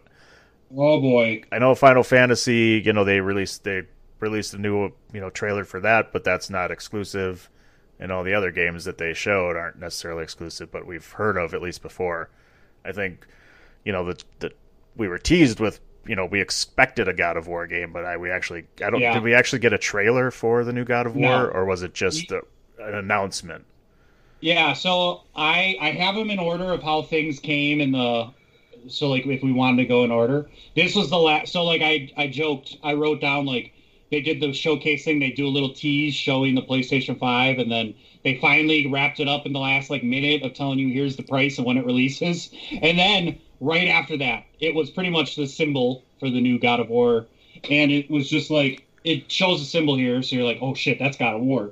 And then it said, Ragnarok is coming, and then that's how the whole showcase ended. So they ended on this. So it's not like there was a ton of detail, it was just a quick, teaser, and as it says here, which I think came out immediately after the showcase, was that the game will be coming out at some point in 2021. Some point. So, yeah, it probably end of the year. Yeah, end of the year 2021. But that was their teaser to end it. It didn't end on the prices. It ended on this God of War. What is this symbol? Ragnarok. Omega. Oh, I don't know. Omega the Omega symbol. Yeah.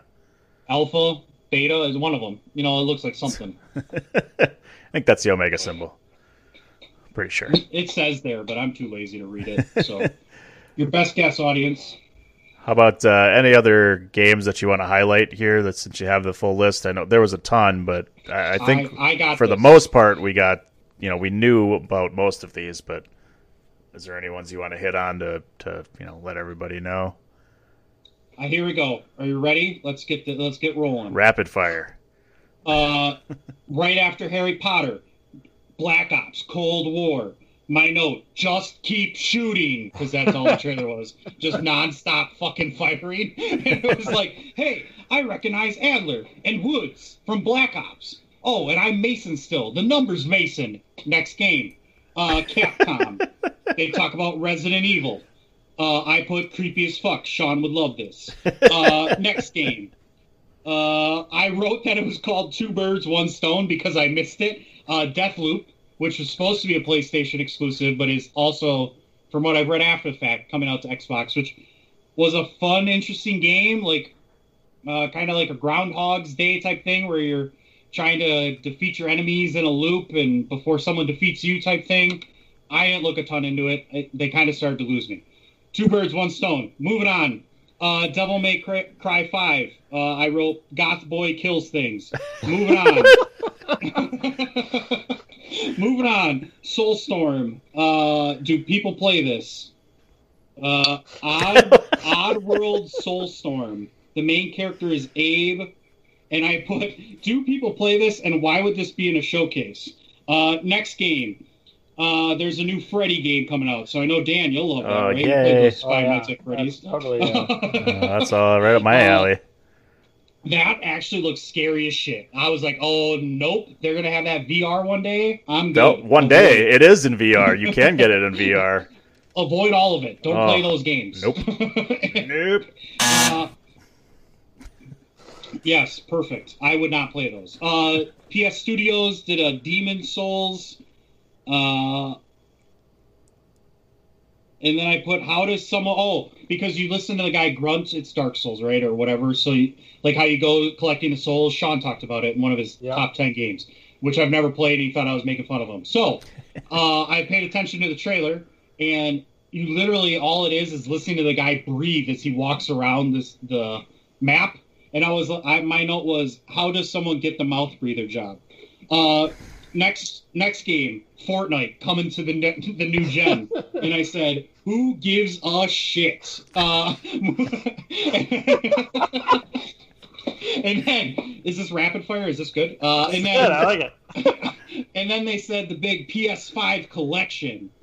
If you get the PS5 and you have PS Plus benefit for the PS5 at release, you are getting God of War, Bloodborne, Monster Hunter World, Final Fantasy something, Fallout 4, Uncharted 4, Mortal Kombat, Ratchet & Clank, Days Gone, Until Dawn.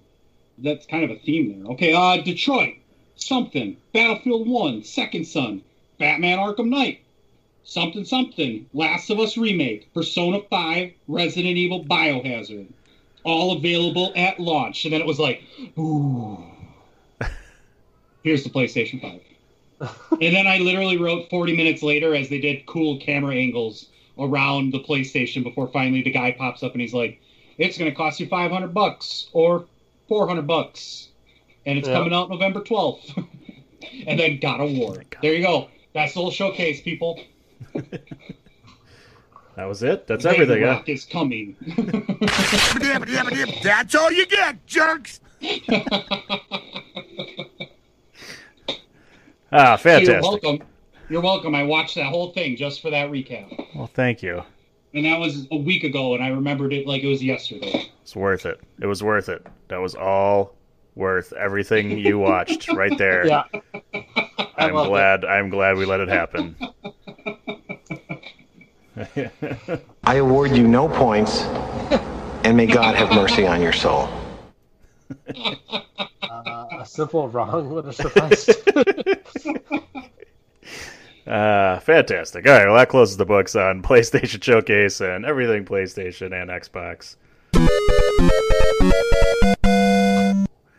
That means that we only have one more topic to talk about, and it's our last topic of the day. So here we go.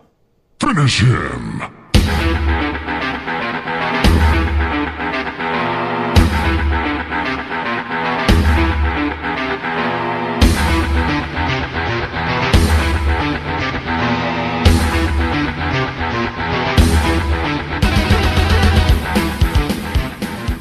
That music is like so appropriate for this episode with the Doom talk at the beginning. You know, it worked out. Right, and the Mortal Kombat. And Mortal Kombat. For some reason that made me realize I forgot that before Hogwarts was Spider-Man. So that was missed in my recap. That looked amazing. Out of everything I saw, it was very fluid. Fighting on the bridge as Miles Morales. So wanted to pop that in there quick before our final topic. Yeah, watching that a little bit of the gameplay looked pretty awesome. And, it looks so good. If you're a fan of, any of the Batman Arkham series, or just even the last Spider-Man, it looks like that gameplay is exactly the same, and it's going to be just freaking awesome. Fluid motion, the fighting style with the button timing. I think it's funny how the bad guys are always purple. Like I noticed that with Avengers, where. Who the hell is it? Is it MODOK or whatever? Whoever the bad guy is. Spoiler, I don't know. All his shit's purple. His name, yeah. Spider-Man Morales, their shit's purple. I don't know. That popped in my head. Okay, back on topic. Here we go. I had to fill in for Sean there. Well, you could start, since I know you've been playing lots of games. We're gonna talk what you play in here for the final topic. So like I said, we could talk about what you're not able to do, and that's walk. I think we talked about that. Yeah, I can't walk. Talk. I can't do most of it. Yeah. I didn't lie. I have not been playing a lot of video games. I think I said it last. What you playing? The only thing I've been playing is Fall Guys. I was going to call it Fallout because now I got Bethesda on the brain for some reason. I wonder why. Yeah, Fallout Guys. Fallout Guys. That's good. All I've been playing. Combine it. Combine Bethesda and Fall Guys. Yeah. Although if it's Fall Guys, but with like Fallout backdrops, got an idea there for you. Here you go. And you collect gear that makes you look like a Fallout character. Anyway, that's the only thing. I haven't played PGA. I got tired of it. I knew that would happen because it's not really thrilling. It's pretty boring, and it's just a repeat game. Fall Guys is it, only because literally if I only know I want to play for half an hour, I play half an hour, and then I'm done playing, and you get how many ever rounds in. So new season comes out for that, so that might refresh me on wanting to keep playing that. They've added new levels, some other shit I can't remember, but they've changed a couple things. That's it. That's all I play if I want to play anything. Otherwise, it's no video games. I said this earlier before we started, and I think it has to do with the fact that my office is also my game room. Like if I want a game, I turn on the PlayStation, turn that TV on, and it is hard for me when I'm done working to want to stay in here to start playing video games, or come back in here at night to play video games when I just want to break from the space. So I definitely need to change things up.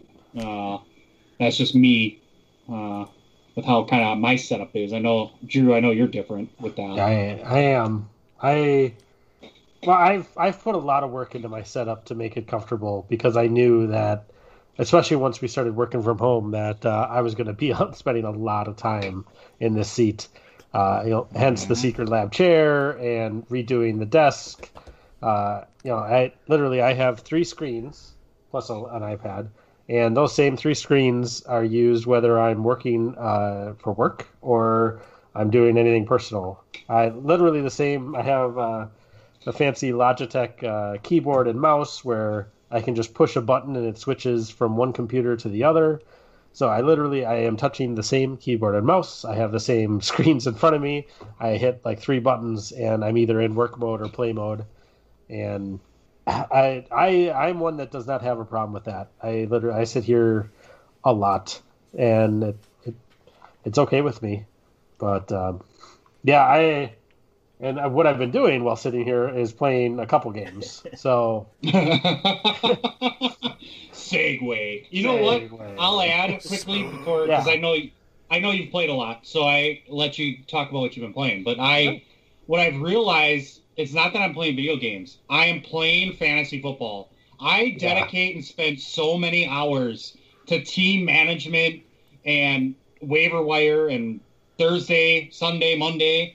Like, that's my video game, is playing that and picking teams against the spread. It's not illegal. It's through Yahoo. Mm-hmm. Government. So that takes up a ton of my time. It is a lot when you... I have 6 teams, 5 teams in my weekly pick'ems.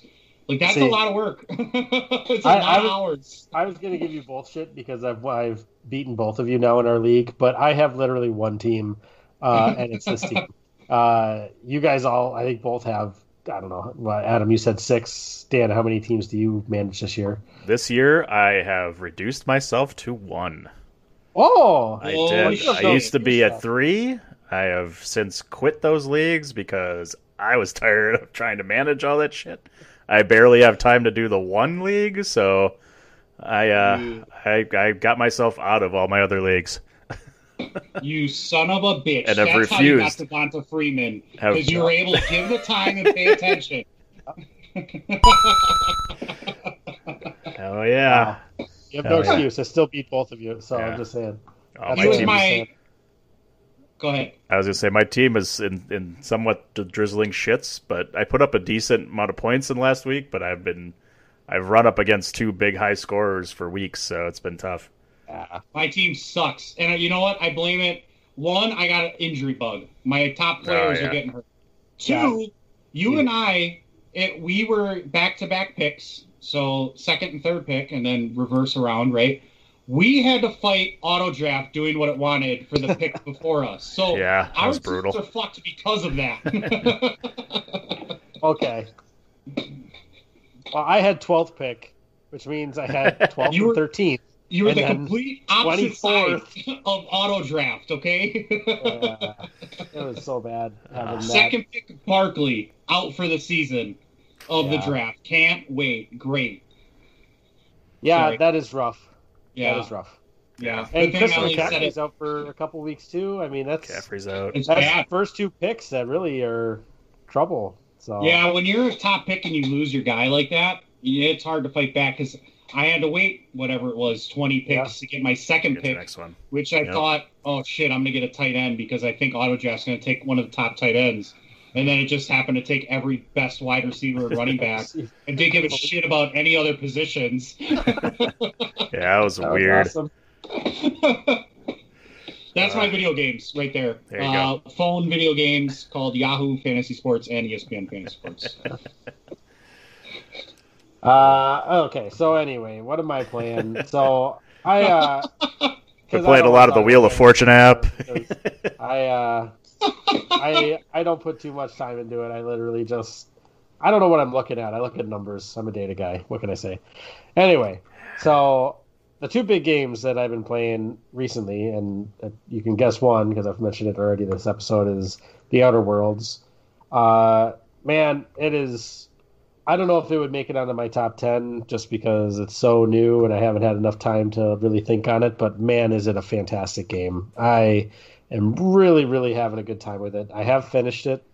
It was about 40 hours to get through the gameplay. I think, plus or minus based on how much other stuff you do.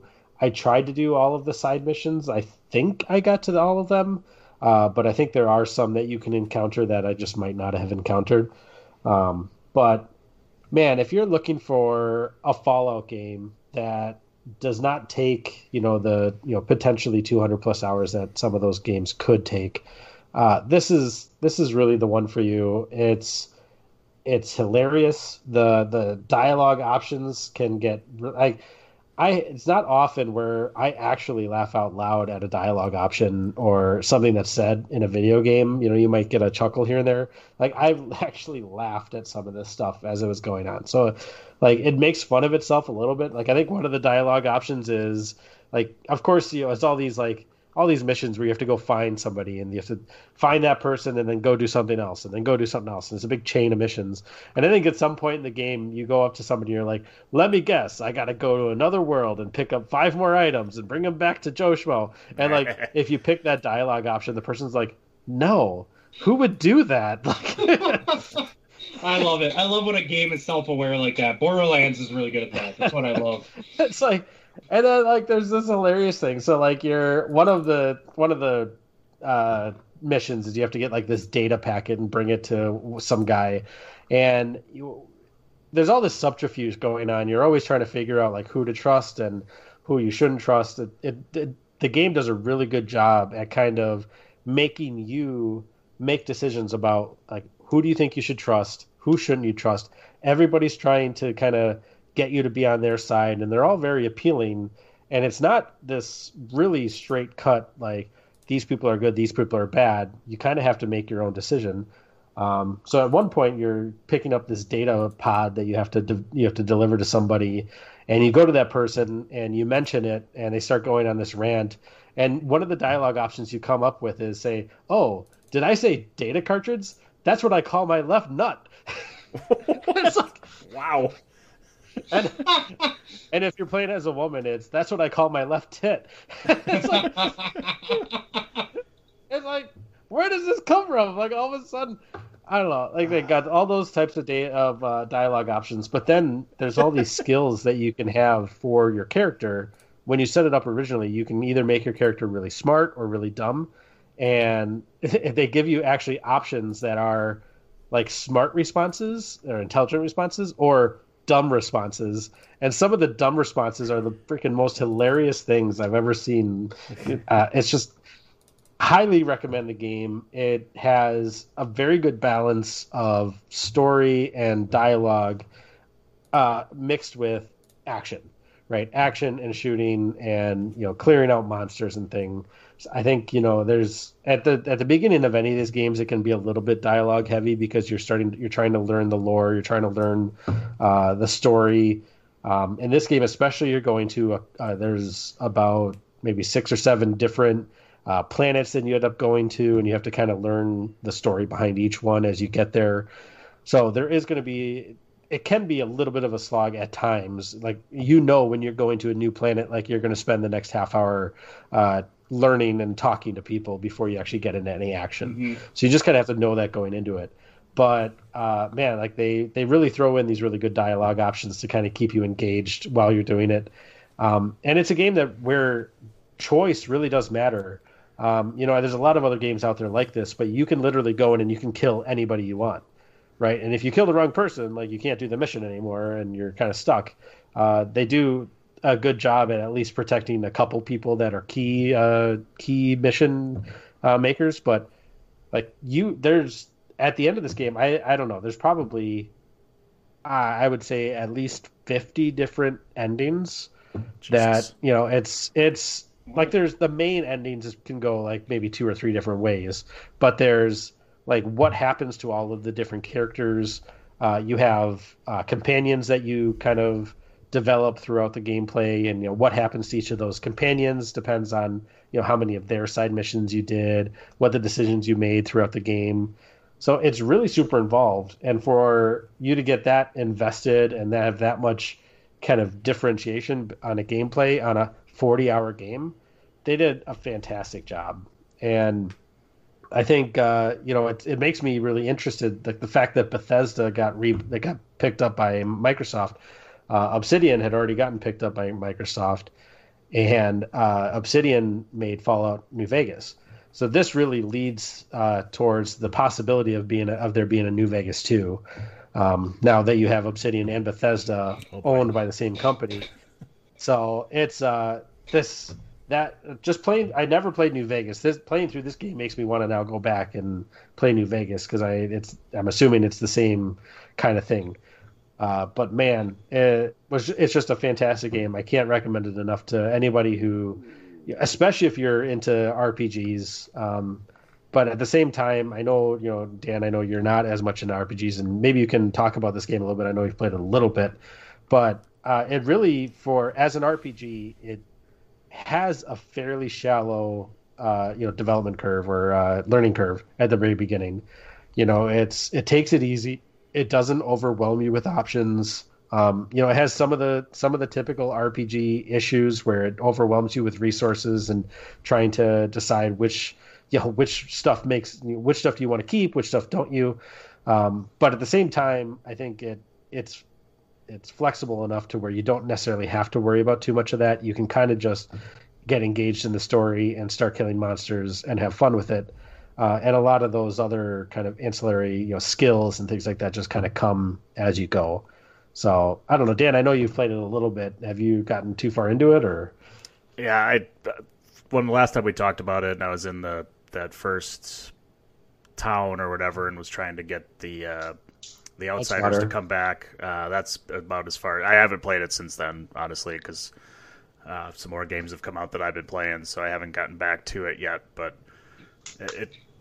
it didn't seem as crazy, at least at the start, of what RPG games can be, and why I don't necessarily get into them too much, because they can get pretty crazy. So I think I have to play it a little bit more to make my decision on that. Yeah, it's like I said, it's not for everybody, right? This is definitely an RPG. Right. It's definitely a Fallout style RPG. So, if you're one that really liked New Vegas or Fallout 4, this, yeah, Adam, cue you. This really is a game for you. Right now, it's on sale in the Epic Store. Adam, this might be a good place for you to go pick it up. Unfortunately, I think listeners, by the time this gets released, I don't think that sale is going to be active anymore. But it seems like this game will go on sale again fairly soon. The year anniversary comes up a month from now.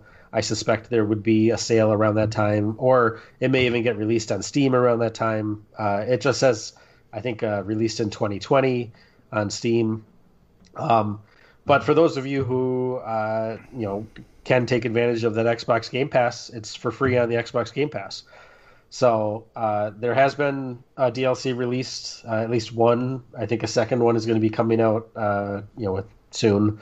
No release date or anything on it, but it's a fantastic game, and it's my typical. It's a good game, but this is this one really was. This one really was a good game that I've really had a lot of fun with.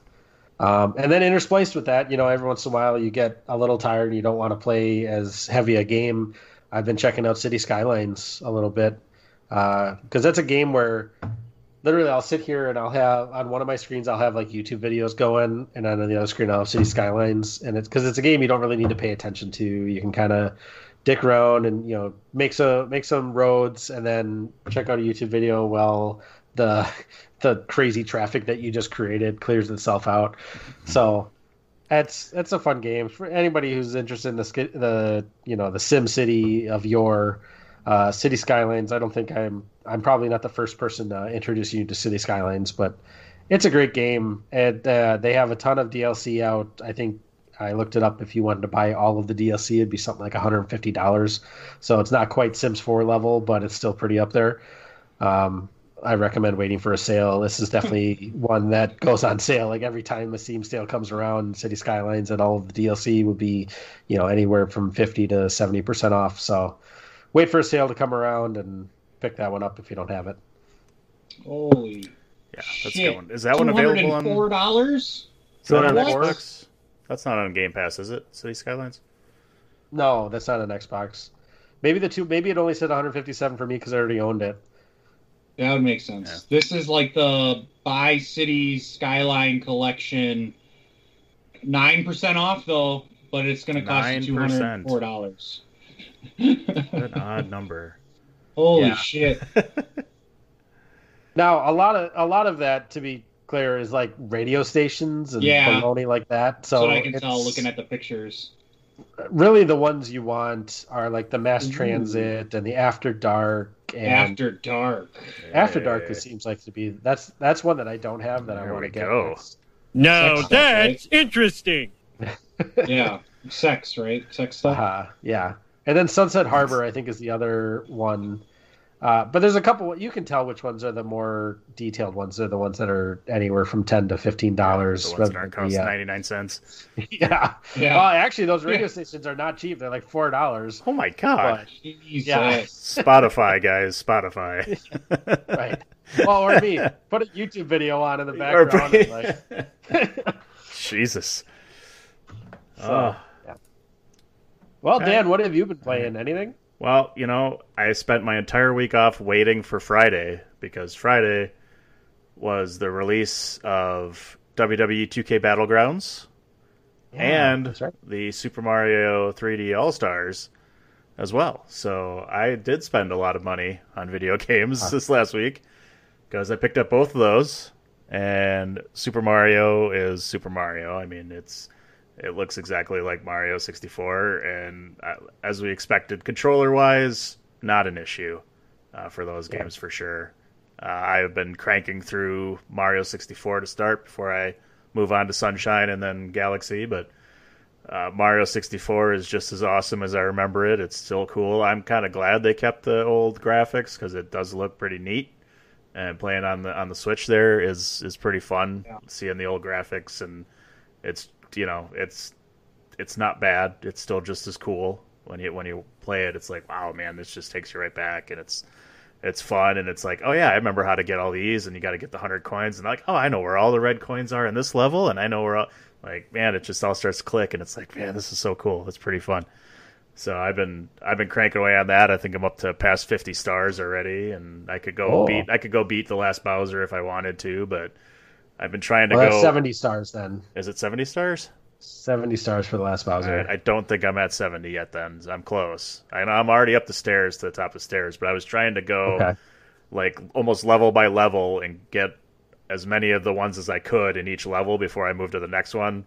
Because there's some you can't get until you open up get the caps and stuff so you can fly and turn into Metal Mario or Invisible. But generally you can get most of them. And then so I've been trying to almost do it in order as much as I can. So it's fun. And it's neat to go back and get some nostalgia. So that's cool. I'm glad they did that. And I did. Are you going to go for 120 stars? Oh hell yeah! Nice. I'll get them all. Okay, I'll get them all. Nice. For sure, I'll get them all. I've been getting all the secret ones. I've been getting all the 100 coins in each level to get the bonus star. And then all the ones you find around the castle there.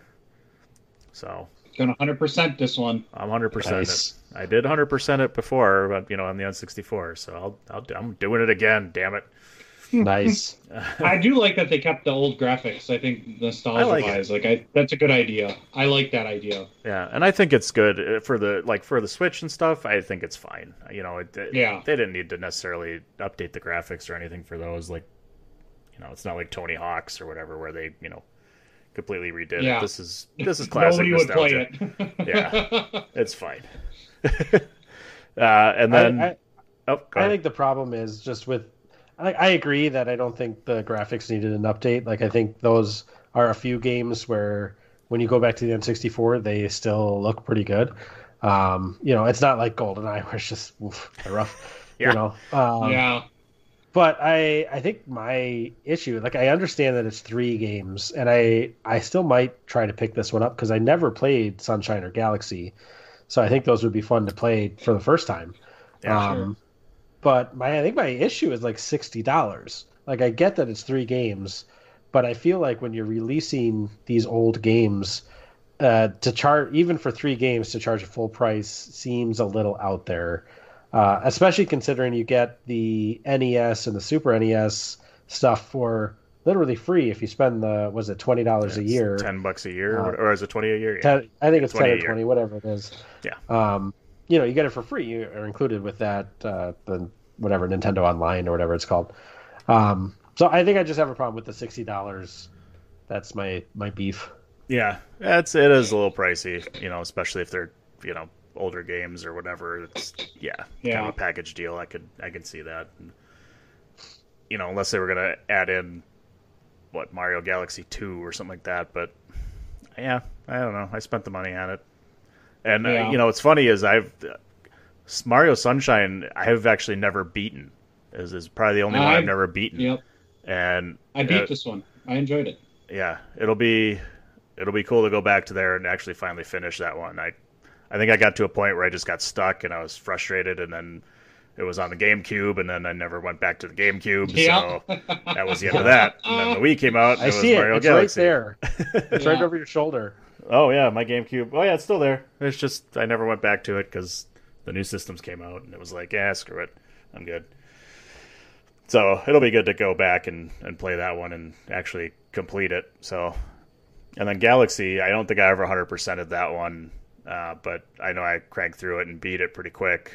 So going back to play that one, I know that was pretty different as well, being the first one on the Wii, and they tried to incorporate a little more 3D to it with jumping on planets and stuff like that, where the whole world, you could run around the whole planet or whatever. So there'll be some pretty cool stuff. And then it's the fun take on all those games where it got different from the 2D platformer. Yeah. I like Sunshine. I was the same as you, except I played GameCube a lot. That was probably one of the. I want to get this, I do have to get a Switch, but I'd love to go back and play these games, because at the time playing some of these, I didn't know what I was doing fully all the time. It was a lot of what the fuck, how does this work? Because I was a kid, but these look cool. Sunshine was fun. I thought it was just a weird take on Mario with the water jetpack booster thing turned into the water version. Whoa, spoilers. I haven't played it. Yeah. Yeah, you're not playing it. I'm not worried. That's an easy.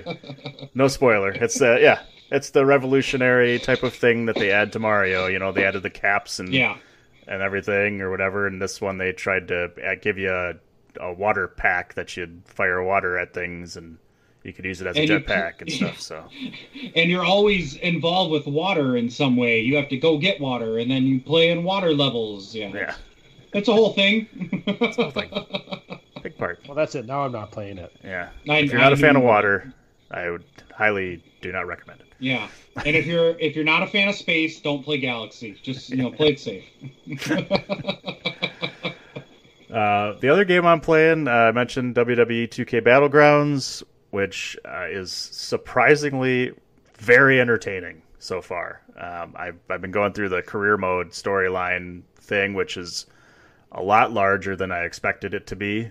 And the only thing I don't like about the storyline is that you're basically, I think you go through like 4 different characters, and it's already pre-made, pre-built characters that you're playing as, who are like Stone Cold went out to find these, or Paul Heyman and Stone Cold went and found these guys to bring them into WWE, basically to scour like some oddball places like the swamp to find this one guy or whatever. And it's like these guys were already created, whereas opposed you couldn't create your own character and put him into the career mode or use a character currently in WWE or something into the storyline. So it was like, I wasn't necessarily a big fan of that, but I'm getting over it, I guess. And the weird part was like when you moved over to like the second guy or whatever, and they ended up putting you in like a gauntlet match or whatever, and the first guy was in the gauntlet match, and it's like, well, wait a minute, I thought you were bringing up these 4 people in, and now I'm fighting against them already? Like, what the fuck is happening? Like, you have a plethora of roster to fucking use, and you can't use your entire roster, for God's sakes. How many different guys are in this?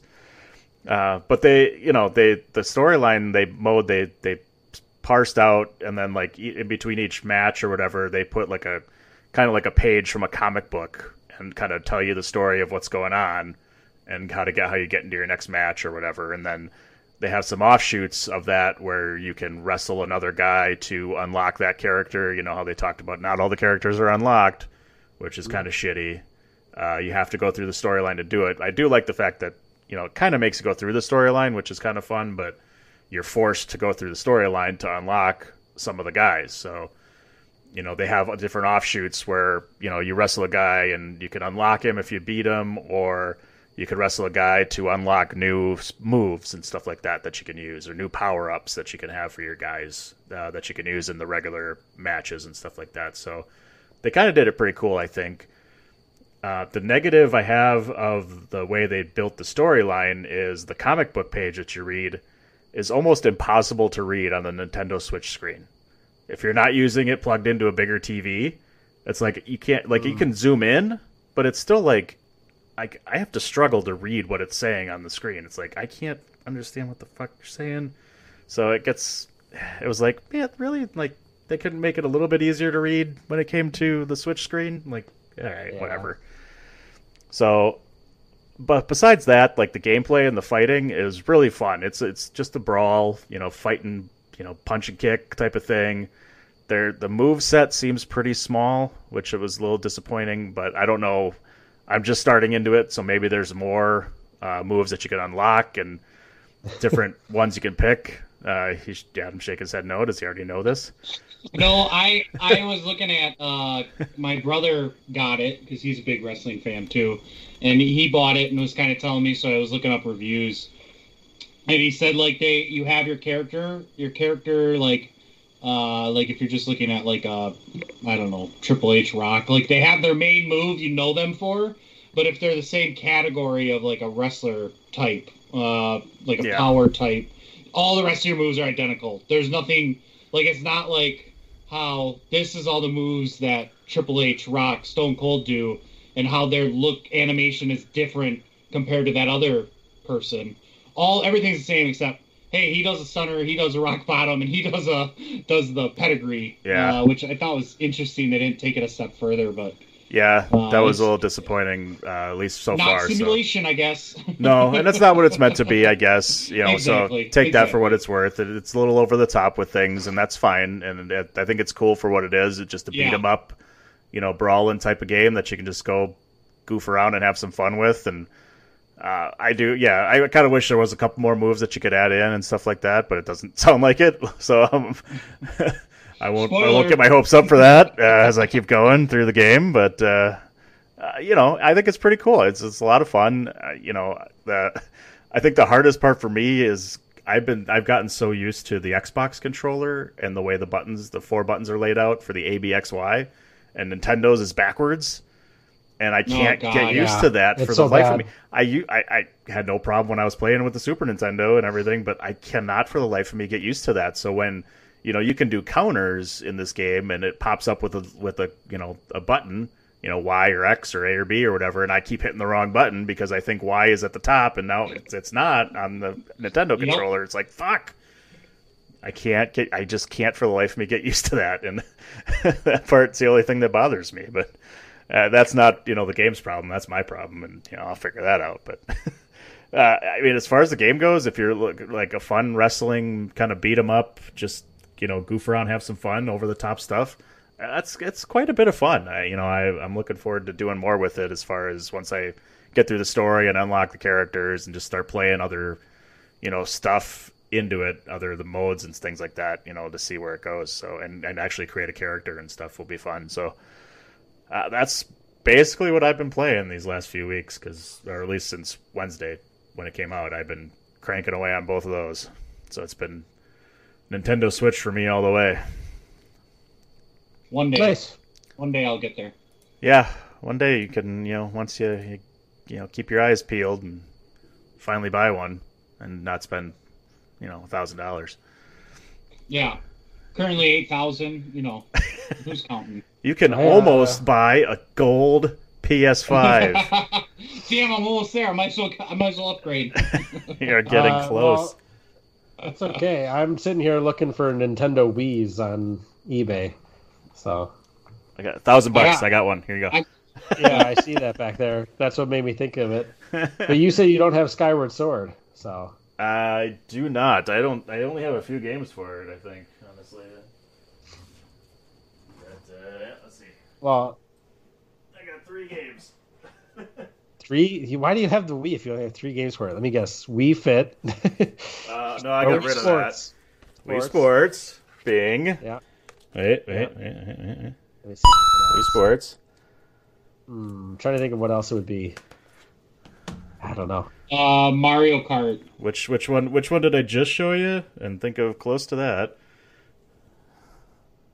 Wii Sports Resort. The sequel. I had that too. You had to have the fancy plug-in to get the special motion control. Yep. And then my last one is one of my favorite games of all time. And it's Power Pros. MLB Power Pros, which is the prequel to the Super Mega Baseball games. Oh, okay. This one actually had all the teams in it. And have you ever played a baseball game on it, or do you just continue? He just does team creation. No, this one actually has all the teams and player names, so I didn't have to do that. So I got to play a full season as the Brewers. I actually got to play the game as the Brewers. It's still the case. That's why it's fun. You just looked at the teams and were like, yeah, they did a good job at this, and then turned it off. That looks about right, yeah. Well, all right. You and I might have to make a deal where maybe I'll just buy Skyward Sword and can borrow your Wii and then give it back to you, and you can have the Skyward Sword or something. I was wrong. One more. There you go. There's your Mario Kart. It was Mario Kart. Mario Kart Wii. And I've got the wheels, too. Yeah, I did, too. My special Mario wheel with the Mario controller. Yeah. But I think that came out with the Wii U, not the Wii. The color, the red and blue, or red and green ones, yeah. Yeah, because of, that's when Mario Kart... Is it technically Mario Kart 8, or what am I thinking of? Is that what it is now, right? I think 8 was the one for the Switch, right? Yeah, well, it came out on Wii U, and then they upgraded it on Switch. They added more shit, levels, characters, and it's basically the same game now, just DLC. Nice. Good job, Nintendo. Yeah, we could work out something. You can borrow it. Not like I'm playing it. It's amazing. You can still buy these games brand new on Amazon. Are they still $60? That's $56. What a deal! I don't know. You don't get a deal on eBay for buying them used. I think I'm seeing an average of like $40. Maybe used you can get down into the 20s, but it's not like it's a $10 game. So right. Go into GameStop. GameStop will be charging you $75 used. Yeah, but if you turn around and bring it back, they'll give you $2. Yeah, they'll charge you because it's got a scratch. That's right. All right. Well, I think that's it. I think we're good. It was a good 2-hour show minus Sean. So there you go. Yeah. So I think that's it. Make sure you go to thechairshot.com and follow everything there for your wrestling and your entertainment news and reviews. You could follow this show on Twitter and on Facebook at A Winner Is You, the letter U, A Winner Is You. And check out all the other podcasts that are out there on thechairshot.com, including one of my favorites, the DWI podcast for your wrestling, because that's one I'm on, as well as Bandwagon Nerds for all your she's right now, DC is all over the place, so we're talking a ton of DC stuff. There's also 3-Man Weave and 5 Rounds for sports, and Pod is War, and our brand new one is Women's Wrestling Talk, where they're talking all things women wrestling, which is really cool, and I'm glad you start hearing that one, and as well as our good friend Greg DeMarco and the Greg DeMarco Show, which you can listen to as well. I think that's it, guys. That's episode 13. I think we made it out safely. Boom. No problems. Nothing went wrong. I was really surprised. I might trip when I stand up. You trip. I hope you can still walk. We'll see. We'll see how it progresses. Yeah. Get some of those boxes out of the way. That probably doesn't help you. You need to borrow some crutches. I actually have some crutches. I do too, actually. And a nice walking boot. So. Yep. We can get you hooked up. We'll get you hooked up. You old folks have all that stuff just stored away. Yeah. You need it. You gotta be prepared. You never know what's going to happen when next time you get up and you turn your neck and you can't move again. Yeah. So. Oh, if the weather drops, I better go get my crutches out. I'm going to be feeling it tomorrow. You don't know how right you are.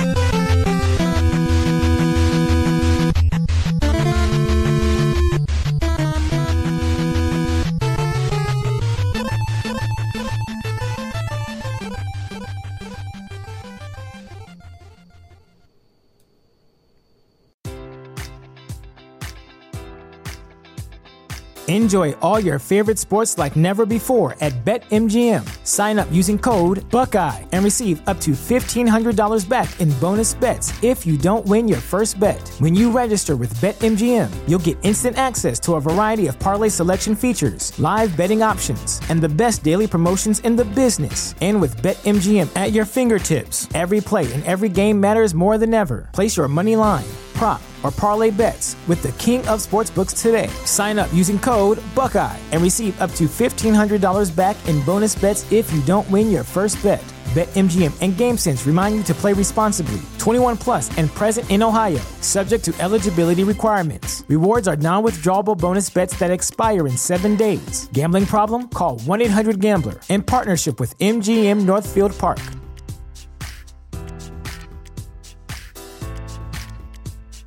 Save big on brunch for mom, all in the Kroger app. Get 16-ounce packs of flavorful Angus 90% lean ground sirloin for $4.99 each with a digital coupon. Then buy 2, get 2 free on 12 packs of delicious Coca-Cola, Pepsi, or 7-Up, all with your card. Shop these deals at your local Kroger today, or tap the screen now to download the Kroger app to save big today. Kroger, fresh for everyone. Prices and product availability subject to change. Restrictions apply. See site for details.